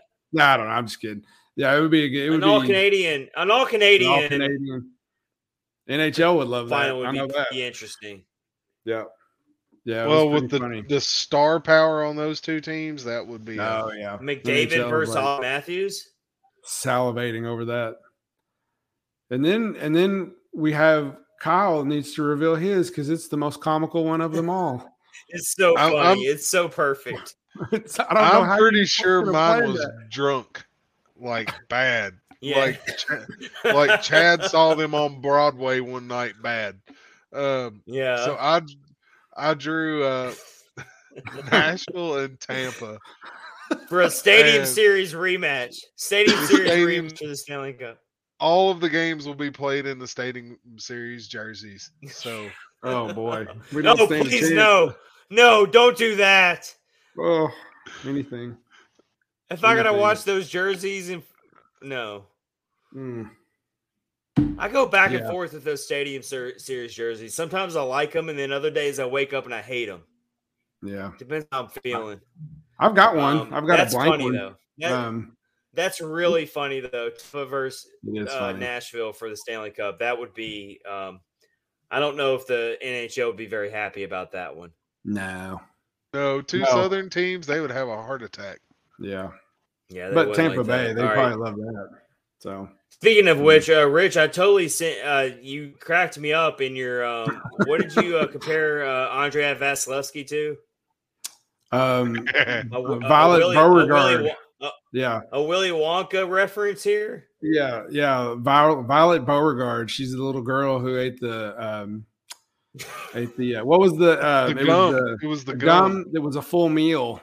Yeah. And when it got to the dessert, she turned into a big plum, and she was all swollen up. We're referencing. I sent him the picture where Vasilevsky's standing up against what Carey Price. What was that player he's standing up against? Price. Carey Price, yeah.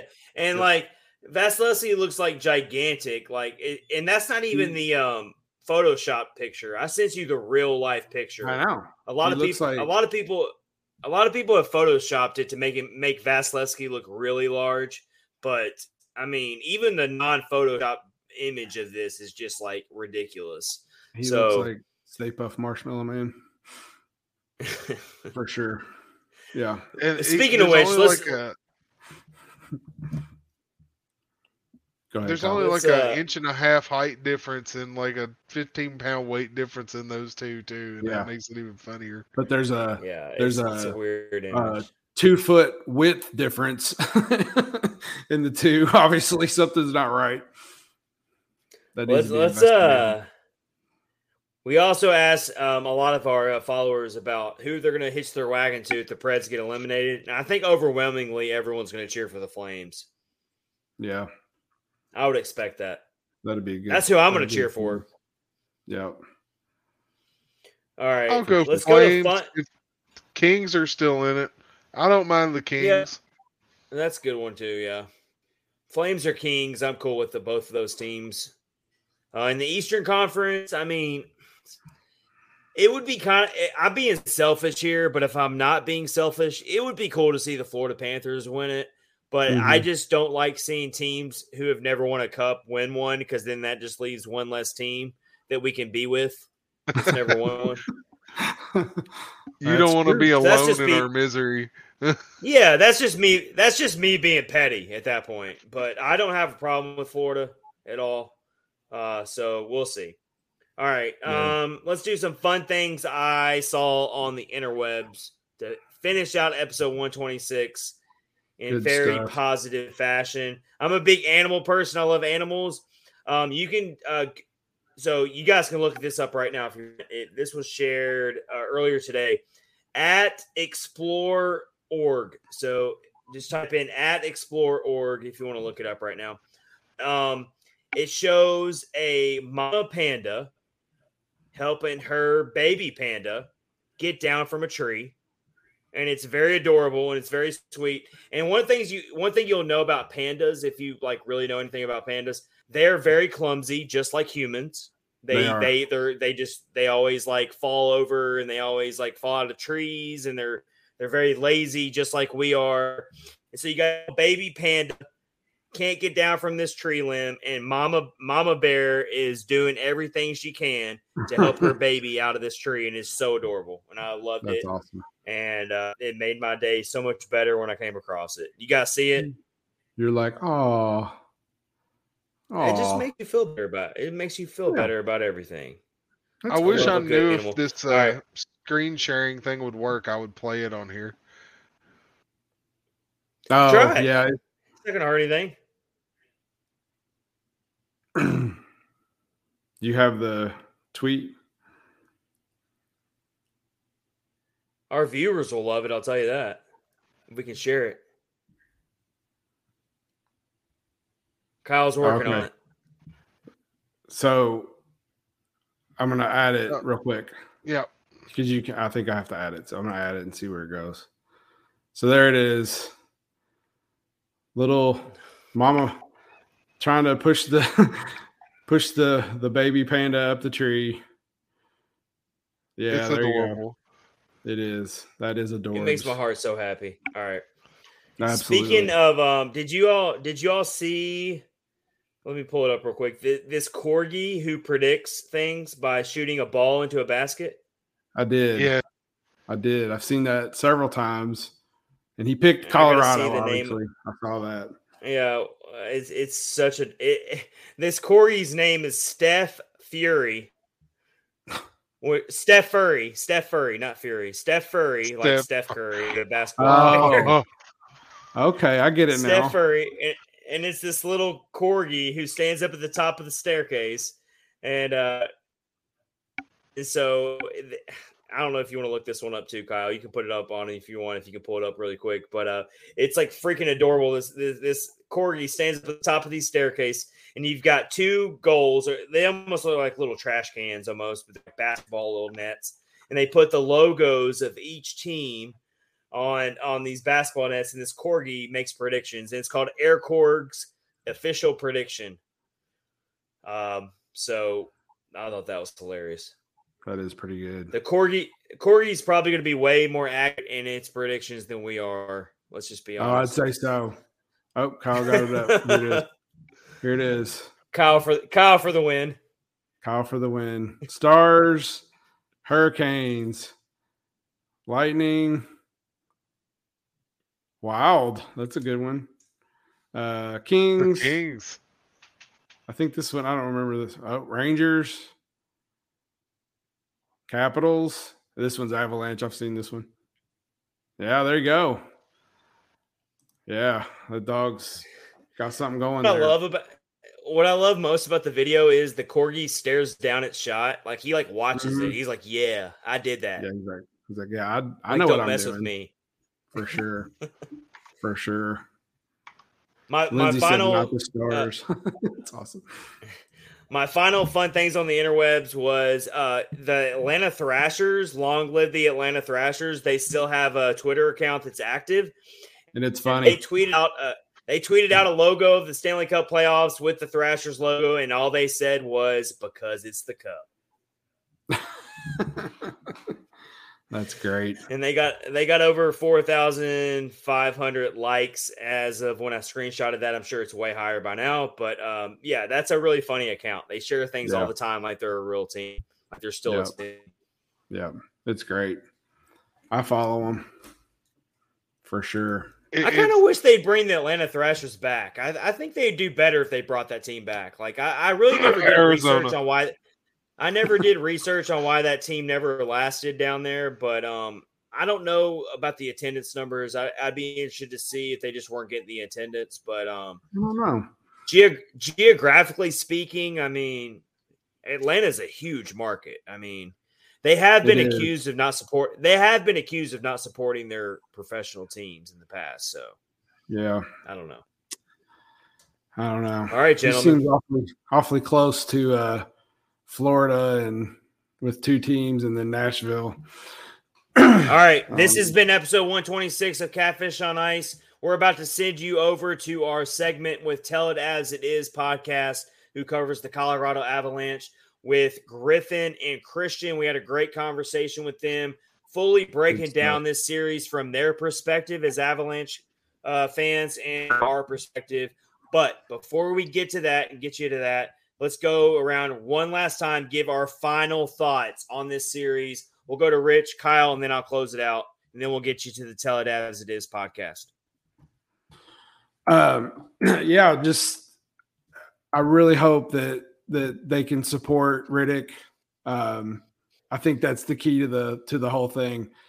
Support him, keep the puck out of his net, protect it at all costs, and play your game, and don't get caught up trying to outskate McKinnon and Makar and those guys.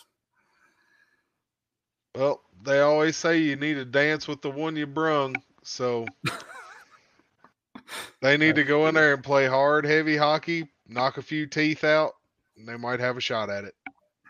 Love it. I like it. All right. Well, guys, I'm wearing my 2017 Conference Champs 2017. I wore it for good luck tonight. I actually never wear this hat. It's like doesn't even fit very well.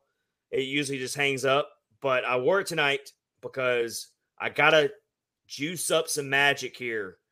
No pun intended. Yes. Talking about juice, but we gotta juice up some magic.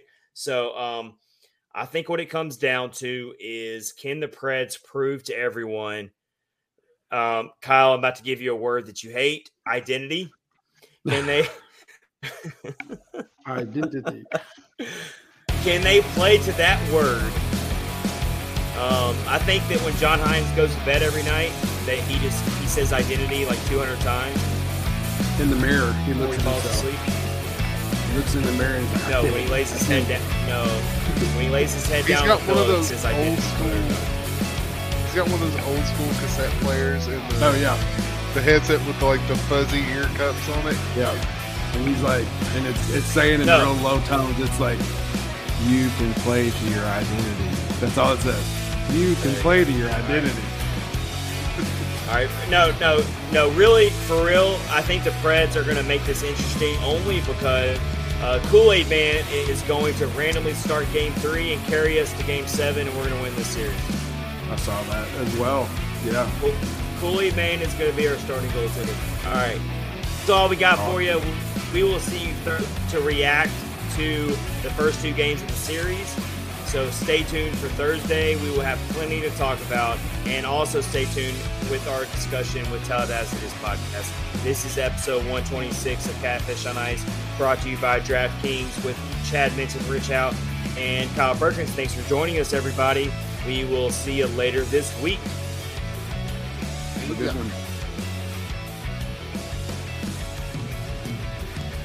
All right, and we are joined by the Catfish on Ice podcast. Chad Minton and Rich Howe join us once again for the second time in podcast history. We've come a long way since our first interview back before the beginning of the regular season, and I don't think either of us really saw this coming, where we were going to meet in the playoffs. How about you guys?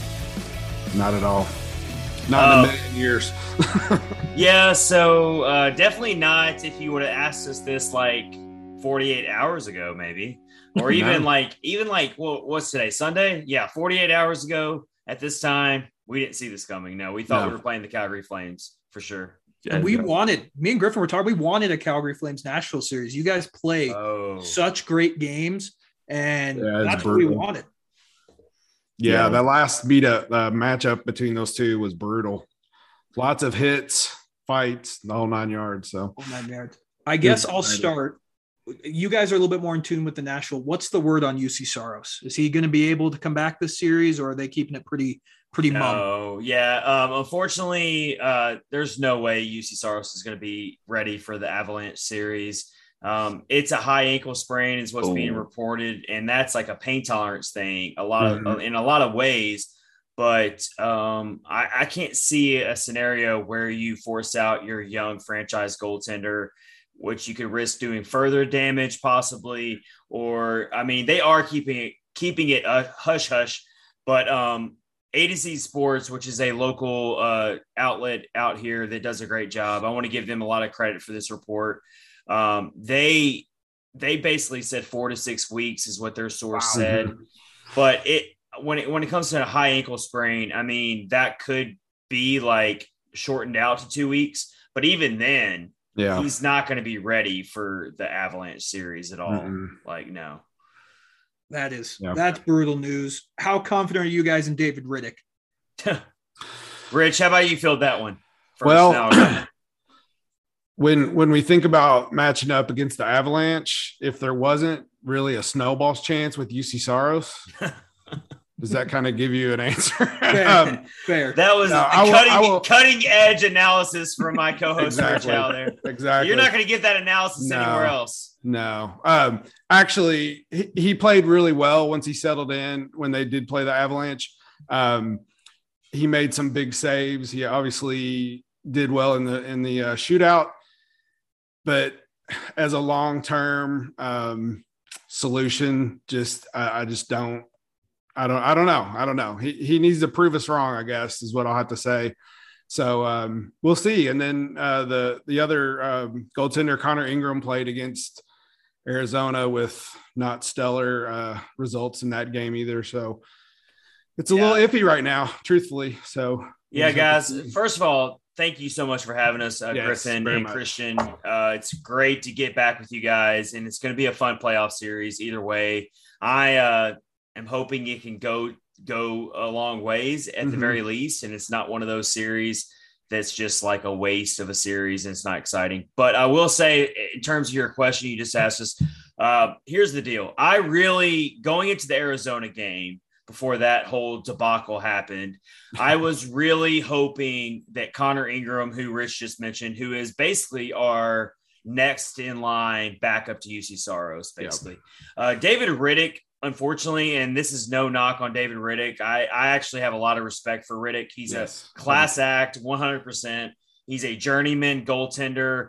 I think that he could be a starter for a lot of teams in this league, actually, but he doesn't fit the long-term future of this team at all. And Connor Ingram's next in line. So in this Arizona game, to wrap up the season, the playoffs are already wrapped up. I was hoping to see Connor Ingram show us something, kind of show that he's ready for the limelight. He's only got 3 NHL starts in his career, but he has been so great in the AHL in the last couple of years. So it's like he's next up in line.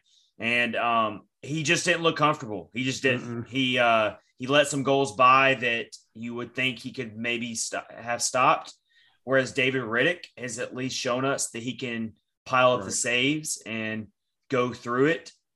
And so I would be completely shocked if he is not the starter in game 1 on Tuesday. Yeah. And to kind of tag on to what Chad said, I was a little unfair to Dave Riddick there. He's a great goaltender. He just didn't get many starts in the season. They were, riding Saros as long as they could. And we don't know if that's what caused the injury or if it was something, that popped up because of that, but it's really not Riddick's fault. Like once he settles in, he plays really well. It's just, you can't, ask a goaltender to not play for a month and then come in, and just take over. So it's tough, but there's always that. It's a steep drop off from UC Saros to David Riddick, and that's nothing against David Riddick. UC Saros is Griffin, would you agree, a top 5 goaltender in this league? Definitely, I would say Saros is at least very close to a top 5 goalie in the league, considering how he played last year and considering how he played most of this season. I'd say leading up to April, where his numbers started to dip a little bit, he's consistently been one of the more valuable goalies in the NHL. If you dig into some of the more advanced numbers, they would have him just behind Igor Shesterkin in terms of a goalie who would be stealing games the most often. And just continuing on some of your guys' points, I can't help but feel a little disappointed that he's not going to be in this series as much as I am an Avs fan and want to see them win all 16 games without losing one. Of course, yeah. Losing Saros, I feel like kind of takes something out of this series, and that's not to be disrespectful at all to the Predators or to Dave Riddick. It's just that Darcy Kuemper since January has consistently been a top 5 goalie in the league. And I feel like him and Saros would have been a very interesting goalie duel. And it's just disappointing that if what you're saying is true, it's a high ankle sprain, and at the earliest he's not going to be ready for Colorado. There's no way. I just don't see it happening. And even if you throw him out there, I mean, is he going to be his 100% self? Probably not. And then you're talking about the goaltender matchup that we're missing out on. At least we have Cal McCarr versus Roman Yossi. Yes, we do have that. Right. I mean, this Norris Trophy debate is, people get fired up over this on social media. Both Preds fans and Avs fans are both guilty of it. They get a little too emotional over it. 1,000%. And our fans are just as guilty of it. I'm not just saying Avs fans feel this way. It's both fan bases. It's a very coveted trophy. It's a very respected trophy. I will say this before because I want to see if I obviously want to hear you guys' thoughts on this. I actually think that Roman Yossi has a better case for the Hart Trophy than he does the Norris Trophy. Spot on. Dead on. Spot on. That has been my argument the entire time. I completely agree with you. All right. So, guys, kind of give me your Cal McCarr, because I think Cal McCarr is honestly Roman Yossi 2.0, but he plays better defense. His metrics are a little bit better. Yeah, but Griffin, you go first. He plays a lot like Roman Yossi. His offensive skill set is very similar to Roman Yossi. So, yeah, I would love to hear you guys' thoughts on that. My whole take on the Cale Makar versus Roman Yossi for the Norris debate is that Cale Makar has been more impactful on both ends of the ice, but Yossi has been more impactful in the offensive zone, and Cale has him beat defensively. But I just don't think that Yossi is that much better than him offensively to make up the difference that Cale plays in the defensive zone.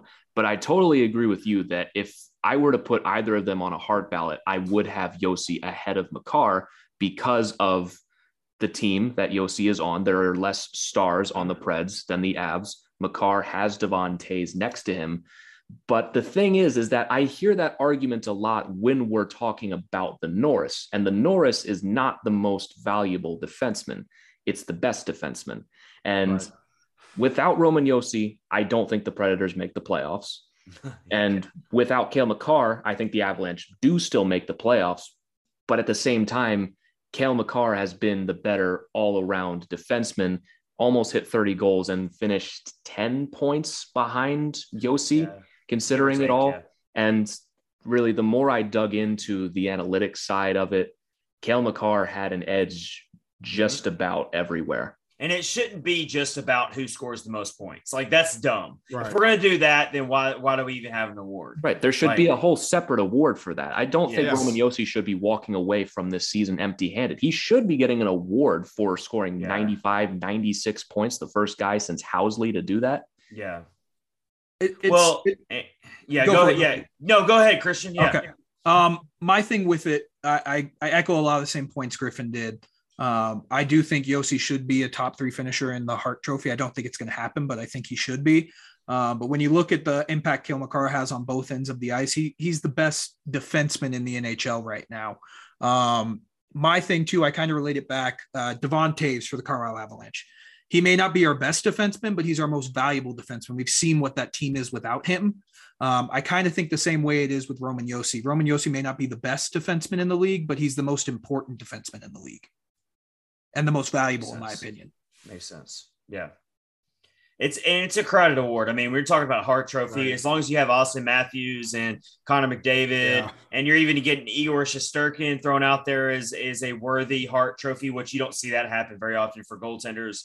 So it's like, it's a crowded race. I mean, so, I mean, I don't expect Roman Yossi to even finish top 3 in the Hart Trophy. And I mean, he might win the Norris. That's going to be an interesting voting scenario there. We're going to have to watch it here.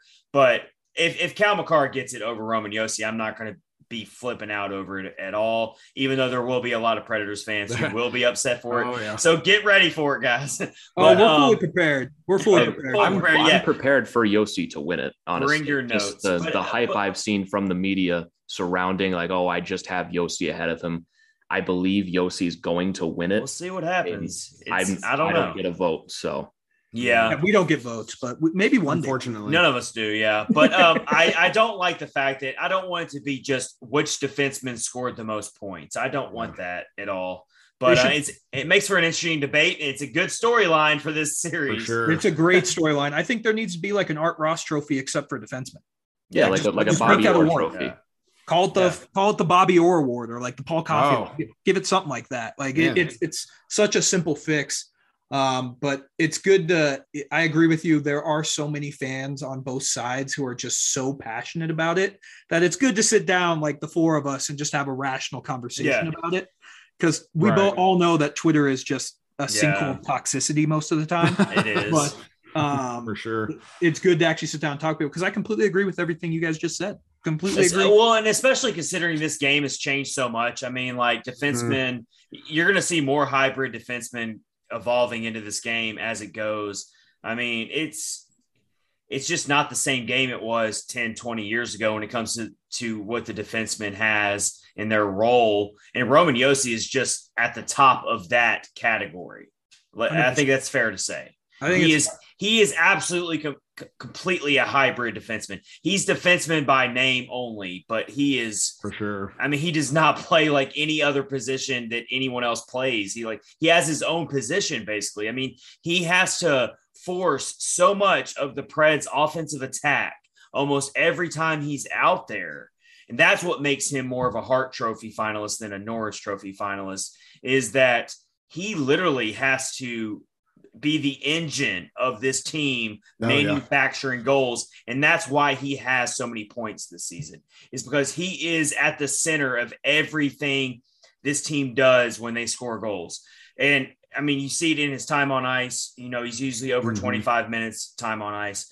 And it's just, I mean, and like you said, if you take him off this team is not a playoff team. No, they're right down there with Arizona, and they're definitely in the lottery, and have a good chance at the first pick. I mean, that's how bad they would be without Roman Josi on this team. Yeah, I really like that idea for the Bobby Orr Award. You should contact the NHL and let them know. Yeah, I'm patting that. NHL, for sure. Copyright right now. Give me a little something. The NHL would never do it. It's too smart for them. They love these debates that just get everybody upset. Yep. Wait. If we're going to make fun of the league right now, are you talking about the same league that made their Stanley Cup playoffs logo look like the LA Kings logo? Yes, I noticed that too. Back to what it was. Like, I remember in the late 90s, early 2000s, I remember the logos being cool. This one's just, I think all logos in professional sports have just gotten lame. I think it's like they went to the cubicles somewhere and they were like, hey, I need this quick. Like, I need this by the end of the day. I need a Stanley Cup 2022 playoff logo. Yeah. And someone went into their documents folder and they were like, what does delete LA Kings out of their logo and we'll put Stanley Cup playoffs. That looks good. I agree. Or they picked the intern to do it who's a Kings fan. He just looks up in his cubicle. Actually, he looks up in his cubicle and sees a Kings big fat Kings flag or something, and he's like, I don't know. It was pretty lame, but it's okay. It's just a logo. That's all right. See, I had no problem with it, but now that I'm looking at it again, now that you've pointed out it looks like the Kings logo, I can't unsee it. Yep. Now that's all I see is just. Hey, it's a done deal. It's a done deal. Kings are winning the cup. We know it now. Conspiracy theorists are going to come out in droves over that. I would love it. I'm kind of getting the feeling from you guys. You don't give the Preds much of a chance in this series. Mm-hmm. If the Preds win this series, who has to be the best player for the Preds? That's a good question. What a question. Rich, you filled that one first. Man, you're gonna obviously need your Forsbergs, Duchesne. Wait, you only get to pick one, Rich. I only get to pick one. Yeah, that's the whole point of the question. Okay, then David Riddick's gonna have to stand on his head. Oh, okay, fair.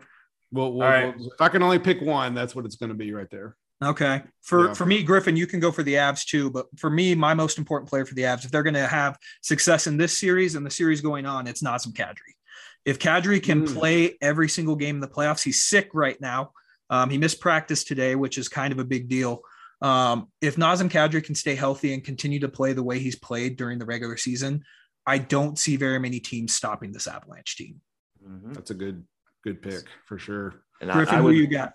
I would say I'm going to take the cop-out answer and say Darcy Kemper. Your goaltender is always going to be the most important player in every series. If Darcy Kemper plays the way he did in the first half of April, where he's a .950 on 50 shots against the Edmonton Oilers. I mean, come on now. Yeah, if he does that, it's over. Yeah, then there's no question this team wins. If he is the last half version of Darcy Kemper, I still think they win this series, but it does open the door. I don't think that's what Darcy Kemper is going to be in this series, but it has caused at least some concern in certain Avalanche circles that maybe Darcy is stepping back a little bit. I don't believe that to be the case, but Kemper is going to be the most important guy. For an actual answer, I'm going to say Gabe Landeskog. He's missed the last month and a half. He can come back and give this team a massive emotional boost and help out a dying power play. They desperately need some goals there. That's good.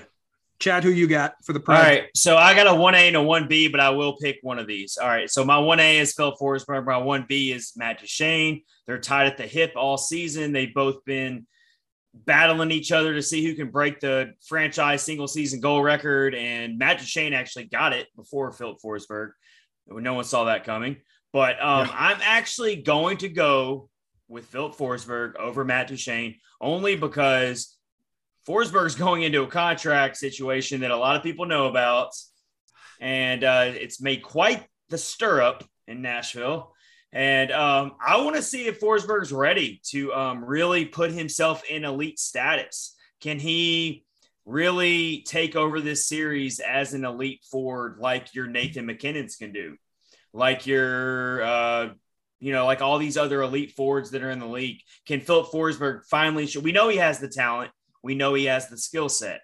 Can he do it where the chips matter in the playoff stage against the Colorado Avalanche? So I'm going to throw Philip Forsberg out there.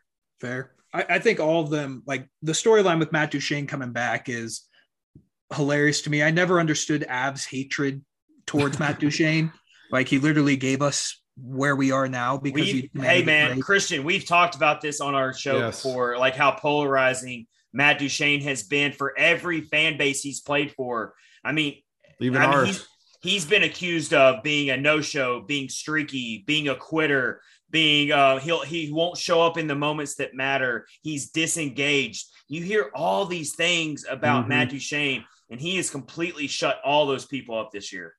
He's been great. I mean, I loved him when he was in Colorado. I named my dog after him. My dog's name is Duchene. Oh, so I love that. Yeah, awesome. I've always had a soft spot in my heart for Matt Duchene, and it's one of those things where it wasn't working here in Colorado. We got a ransom for him. I mean, we got Samuel Girard and Bo Byram because of trading Matt Duchene. Like it's one of those things where it's like we should be kind of thankful that he demanded this trade and Joe Sakic made this great trade.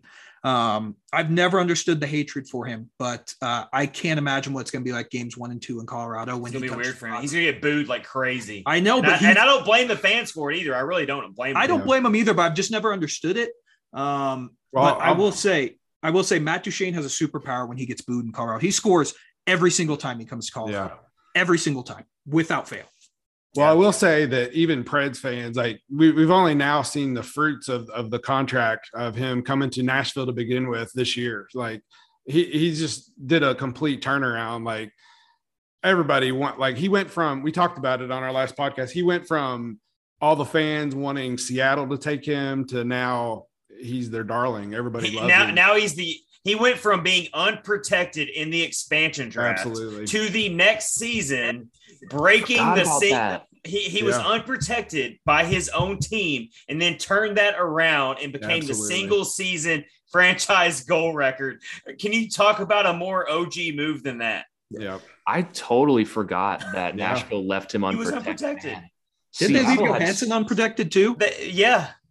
They were begging. They were begging somebody to take those 2 contracts off the books for them, and nobody took them. But also, they protected Philippe Myers, who they got through the Ryan Ellis trade. They protected him, and Philippe Myers has no impact on this team. He's not even playing for this team right now. Isn't he on the Marlies?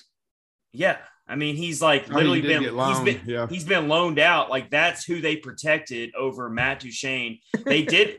Yeah, is that not crazy? And then they did protect Tanner Jeannot, which was a really smart decision. Yeah, very smart. When you look back on it. But yeah, it worked out in their favor because no one took those players.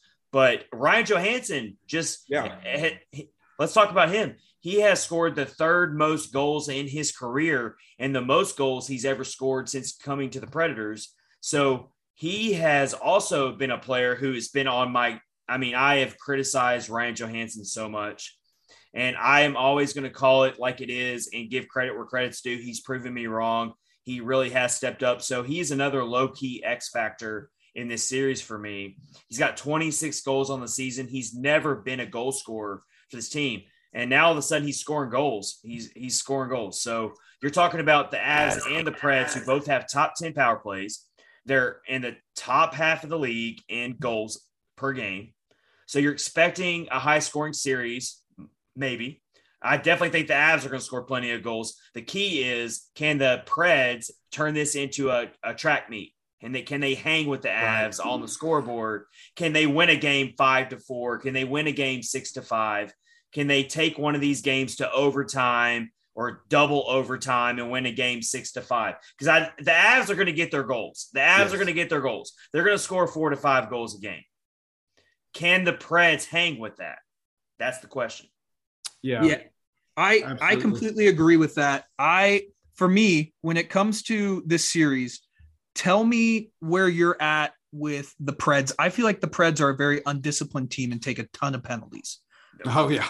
Where, oh man, that's the topic of conversation every game. Yeah, no, I'm concerned about that. They took what was in that game on Thursday? They took what, eight penalties? Yeah. Eight penalties? Something like that. Something like that. Do you think they can flip that going into the playoffs, or are we going to have another series where it's a ton of power plays, it's a ton of you're going to need your PK to be strong? Like, what are your thoughts on that? I'll start first, then we'll go to Rich. Yeah, go ahead. All right. I mean, we've actually said this since we were going into the season back in September. We felt like this was going to be a team that was going to commit a lot of penalties, that wasn't going to be able to change the way they played. And it's kind of came true. It's kind of made us look a little smart, at least. We're not – a lot of our predictions have been wrong this year, but we did get that one right. Unfortunately, this is who they are. I don't know how they're going to change it, and it doesn't make it any easier going up against a speed team like the Avs. Yep. That they just don't match up. This is why we wanted to play the Flames over the Avalanche. It's not because there's any disrespect to the Flames. The Flames are a great team, but they're a different type of great team than what the Avs are, in my opinion. So I thought that the Preds matched up much better against a physical Flames team than they're going to match up against a speed, offensively heavy Avs team that's going to skate circles through them. And then also when the Preds do want to make their moves defensively, they're going to have to commit penalties. They're going to make those sloppy penalties, whether it's hooks or tripping penalties. They're going to get lazy penalties, and it's going to be a parade to the penalty box. And I just don't like David Riddick's chances having to go up against a Avs power play 4 or 5 times a game. That's just, I'm sorry, that just doesn't give me a lot of confidence. Yeah, same. 2 points about that real fast. So when the Predators take on a fast skating team like Colorado, they try to mold their game to play more like that team. When they play a team like Calgary, they try to play a harder hitting style of play. Instead of playing their game, they kind of play to whoever they try to match whoever they're playing. And that usually doesn't work well for them at all. They just don't play. If they just stick to their game, they definitely have a better chance.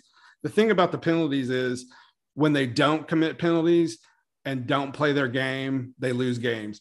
When they play their game and they commit a whole bunch of penalties, it costs them as well. They've never this season, only a handful of times that I can remember, have been able to find a good middle ground, and they just have a hard time. It's one or the other with those guys. And there's certain teams they match up well against where their style of play, they can get away with the penalties, they can get away with all that stuff, and they'll be fine. It's not going to work against the Avalanche, and that's why this matchup scares the death out of me. And it's not, and there's some Preds fans who have a lot of hope right now, and they're like, well, they're looking at the season series, and they're like, okay, the Preds had some success. Yeah, you're talking about the COVID game where both teams were missing a lot of players. You've got one game to hang your hat on in this season series where I'm like, okay, maybe this series can be interesting. And that was the game where it went to overtime and the Preds won, I think 5-4. 5-4, and this was in January. It was a very hard-fought game. It felt like a playoff game in January. That was the game where I believe Mark Borowiecki got knocked to the ice, and everyone got upset because the play continued and he was laying on the ice, sprawled out. Am I right, Rich, on that? That is it. Yep. I mean, other than that, every other game, like this last game this past week, the second to last game of the season, it was a good win. It was thrilling that they came back and won. But I'm sorry, like, you're not going to get me too excited about that win. I mean, the Avalanche were on cruise control. Am I fair to say that, guys? I want to ask Christian and Griffin that. Yes, they were absolutely on cruise control at that point. So, and Bednar came out and said after the game that the Avs probably would have won that game if Kemper played a little better. And that's fair. All of that. That's fair to say. So I mean, there's one game that Preds fans can hang their hat on in the season series where it's like, okay, we showed, yes, in a real game that where everything matters, we did hang with them, but that's just one game. You have to win 4 out of 7, you know? So, yeah, I don't know. I think the point you're saying in that game too in January, UC Saros was in goal. Like that's the big thing to me. Yep. And in both games where David Riddick's played, there was that one back in November where I think we beat the Preds 6-2, if I remember right. Yeah. And then in this past game on Thursday, the Avs kind of went on they've been in cruise control for the past month, it seems. So I'm not worried that the Avs will be able to flip the switch because they've shown that they can flip the switch. But I don't think you guys are giving the Preds enough credit for where they're at. You guys watch them a lot more. I think this is going to be a very hard fought series. I see this going 6. I think the Avs win this at 6, just because the Preds play that type of game. It's very physical. They're going to grind.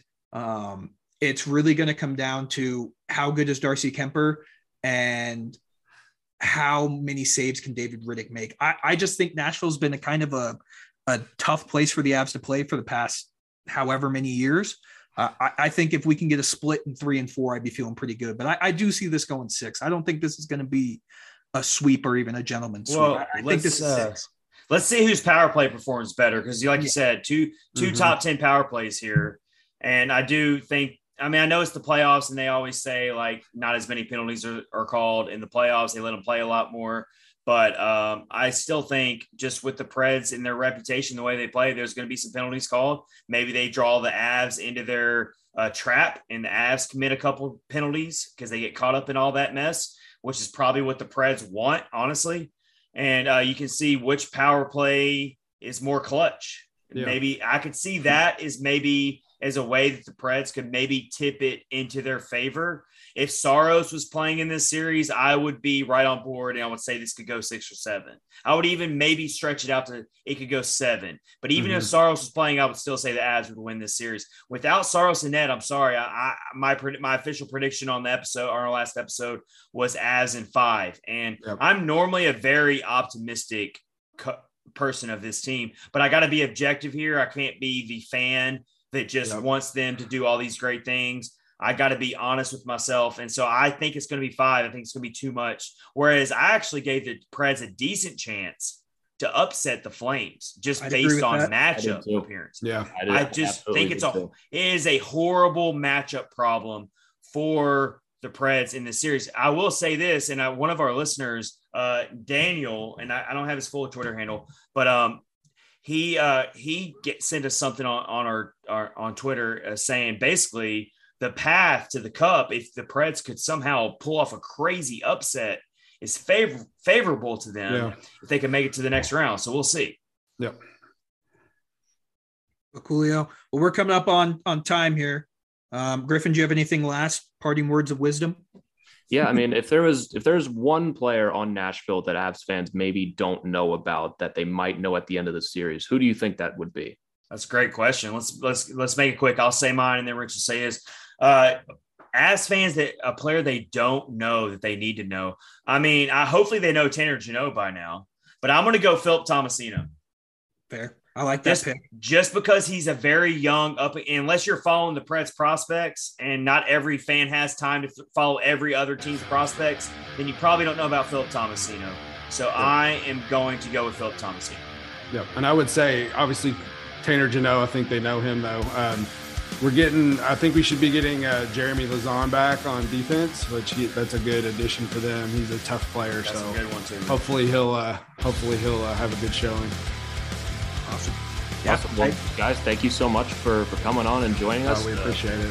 I'm really looking forward to this series, and I think it's going to be a little closer than you guys are giving credit for. Hey, let's get you guys to join us midway through the series. How about that? Deal. Like a plan. We're in. Let's make it happen later this week. We'll get you guys to join us. Sounds good. So thank you so much, guys.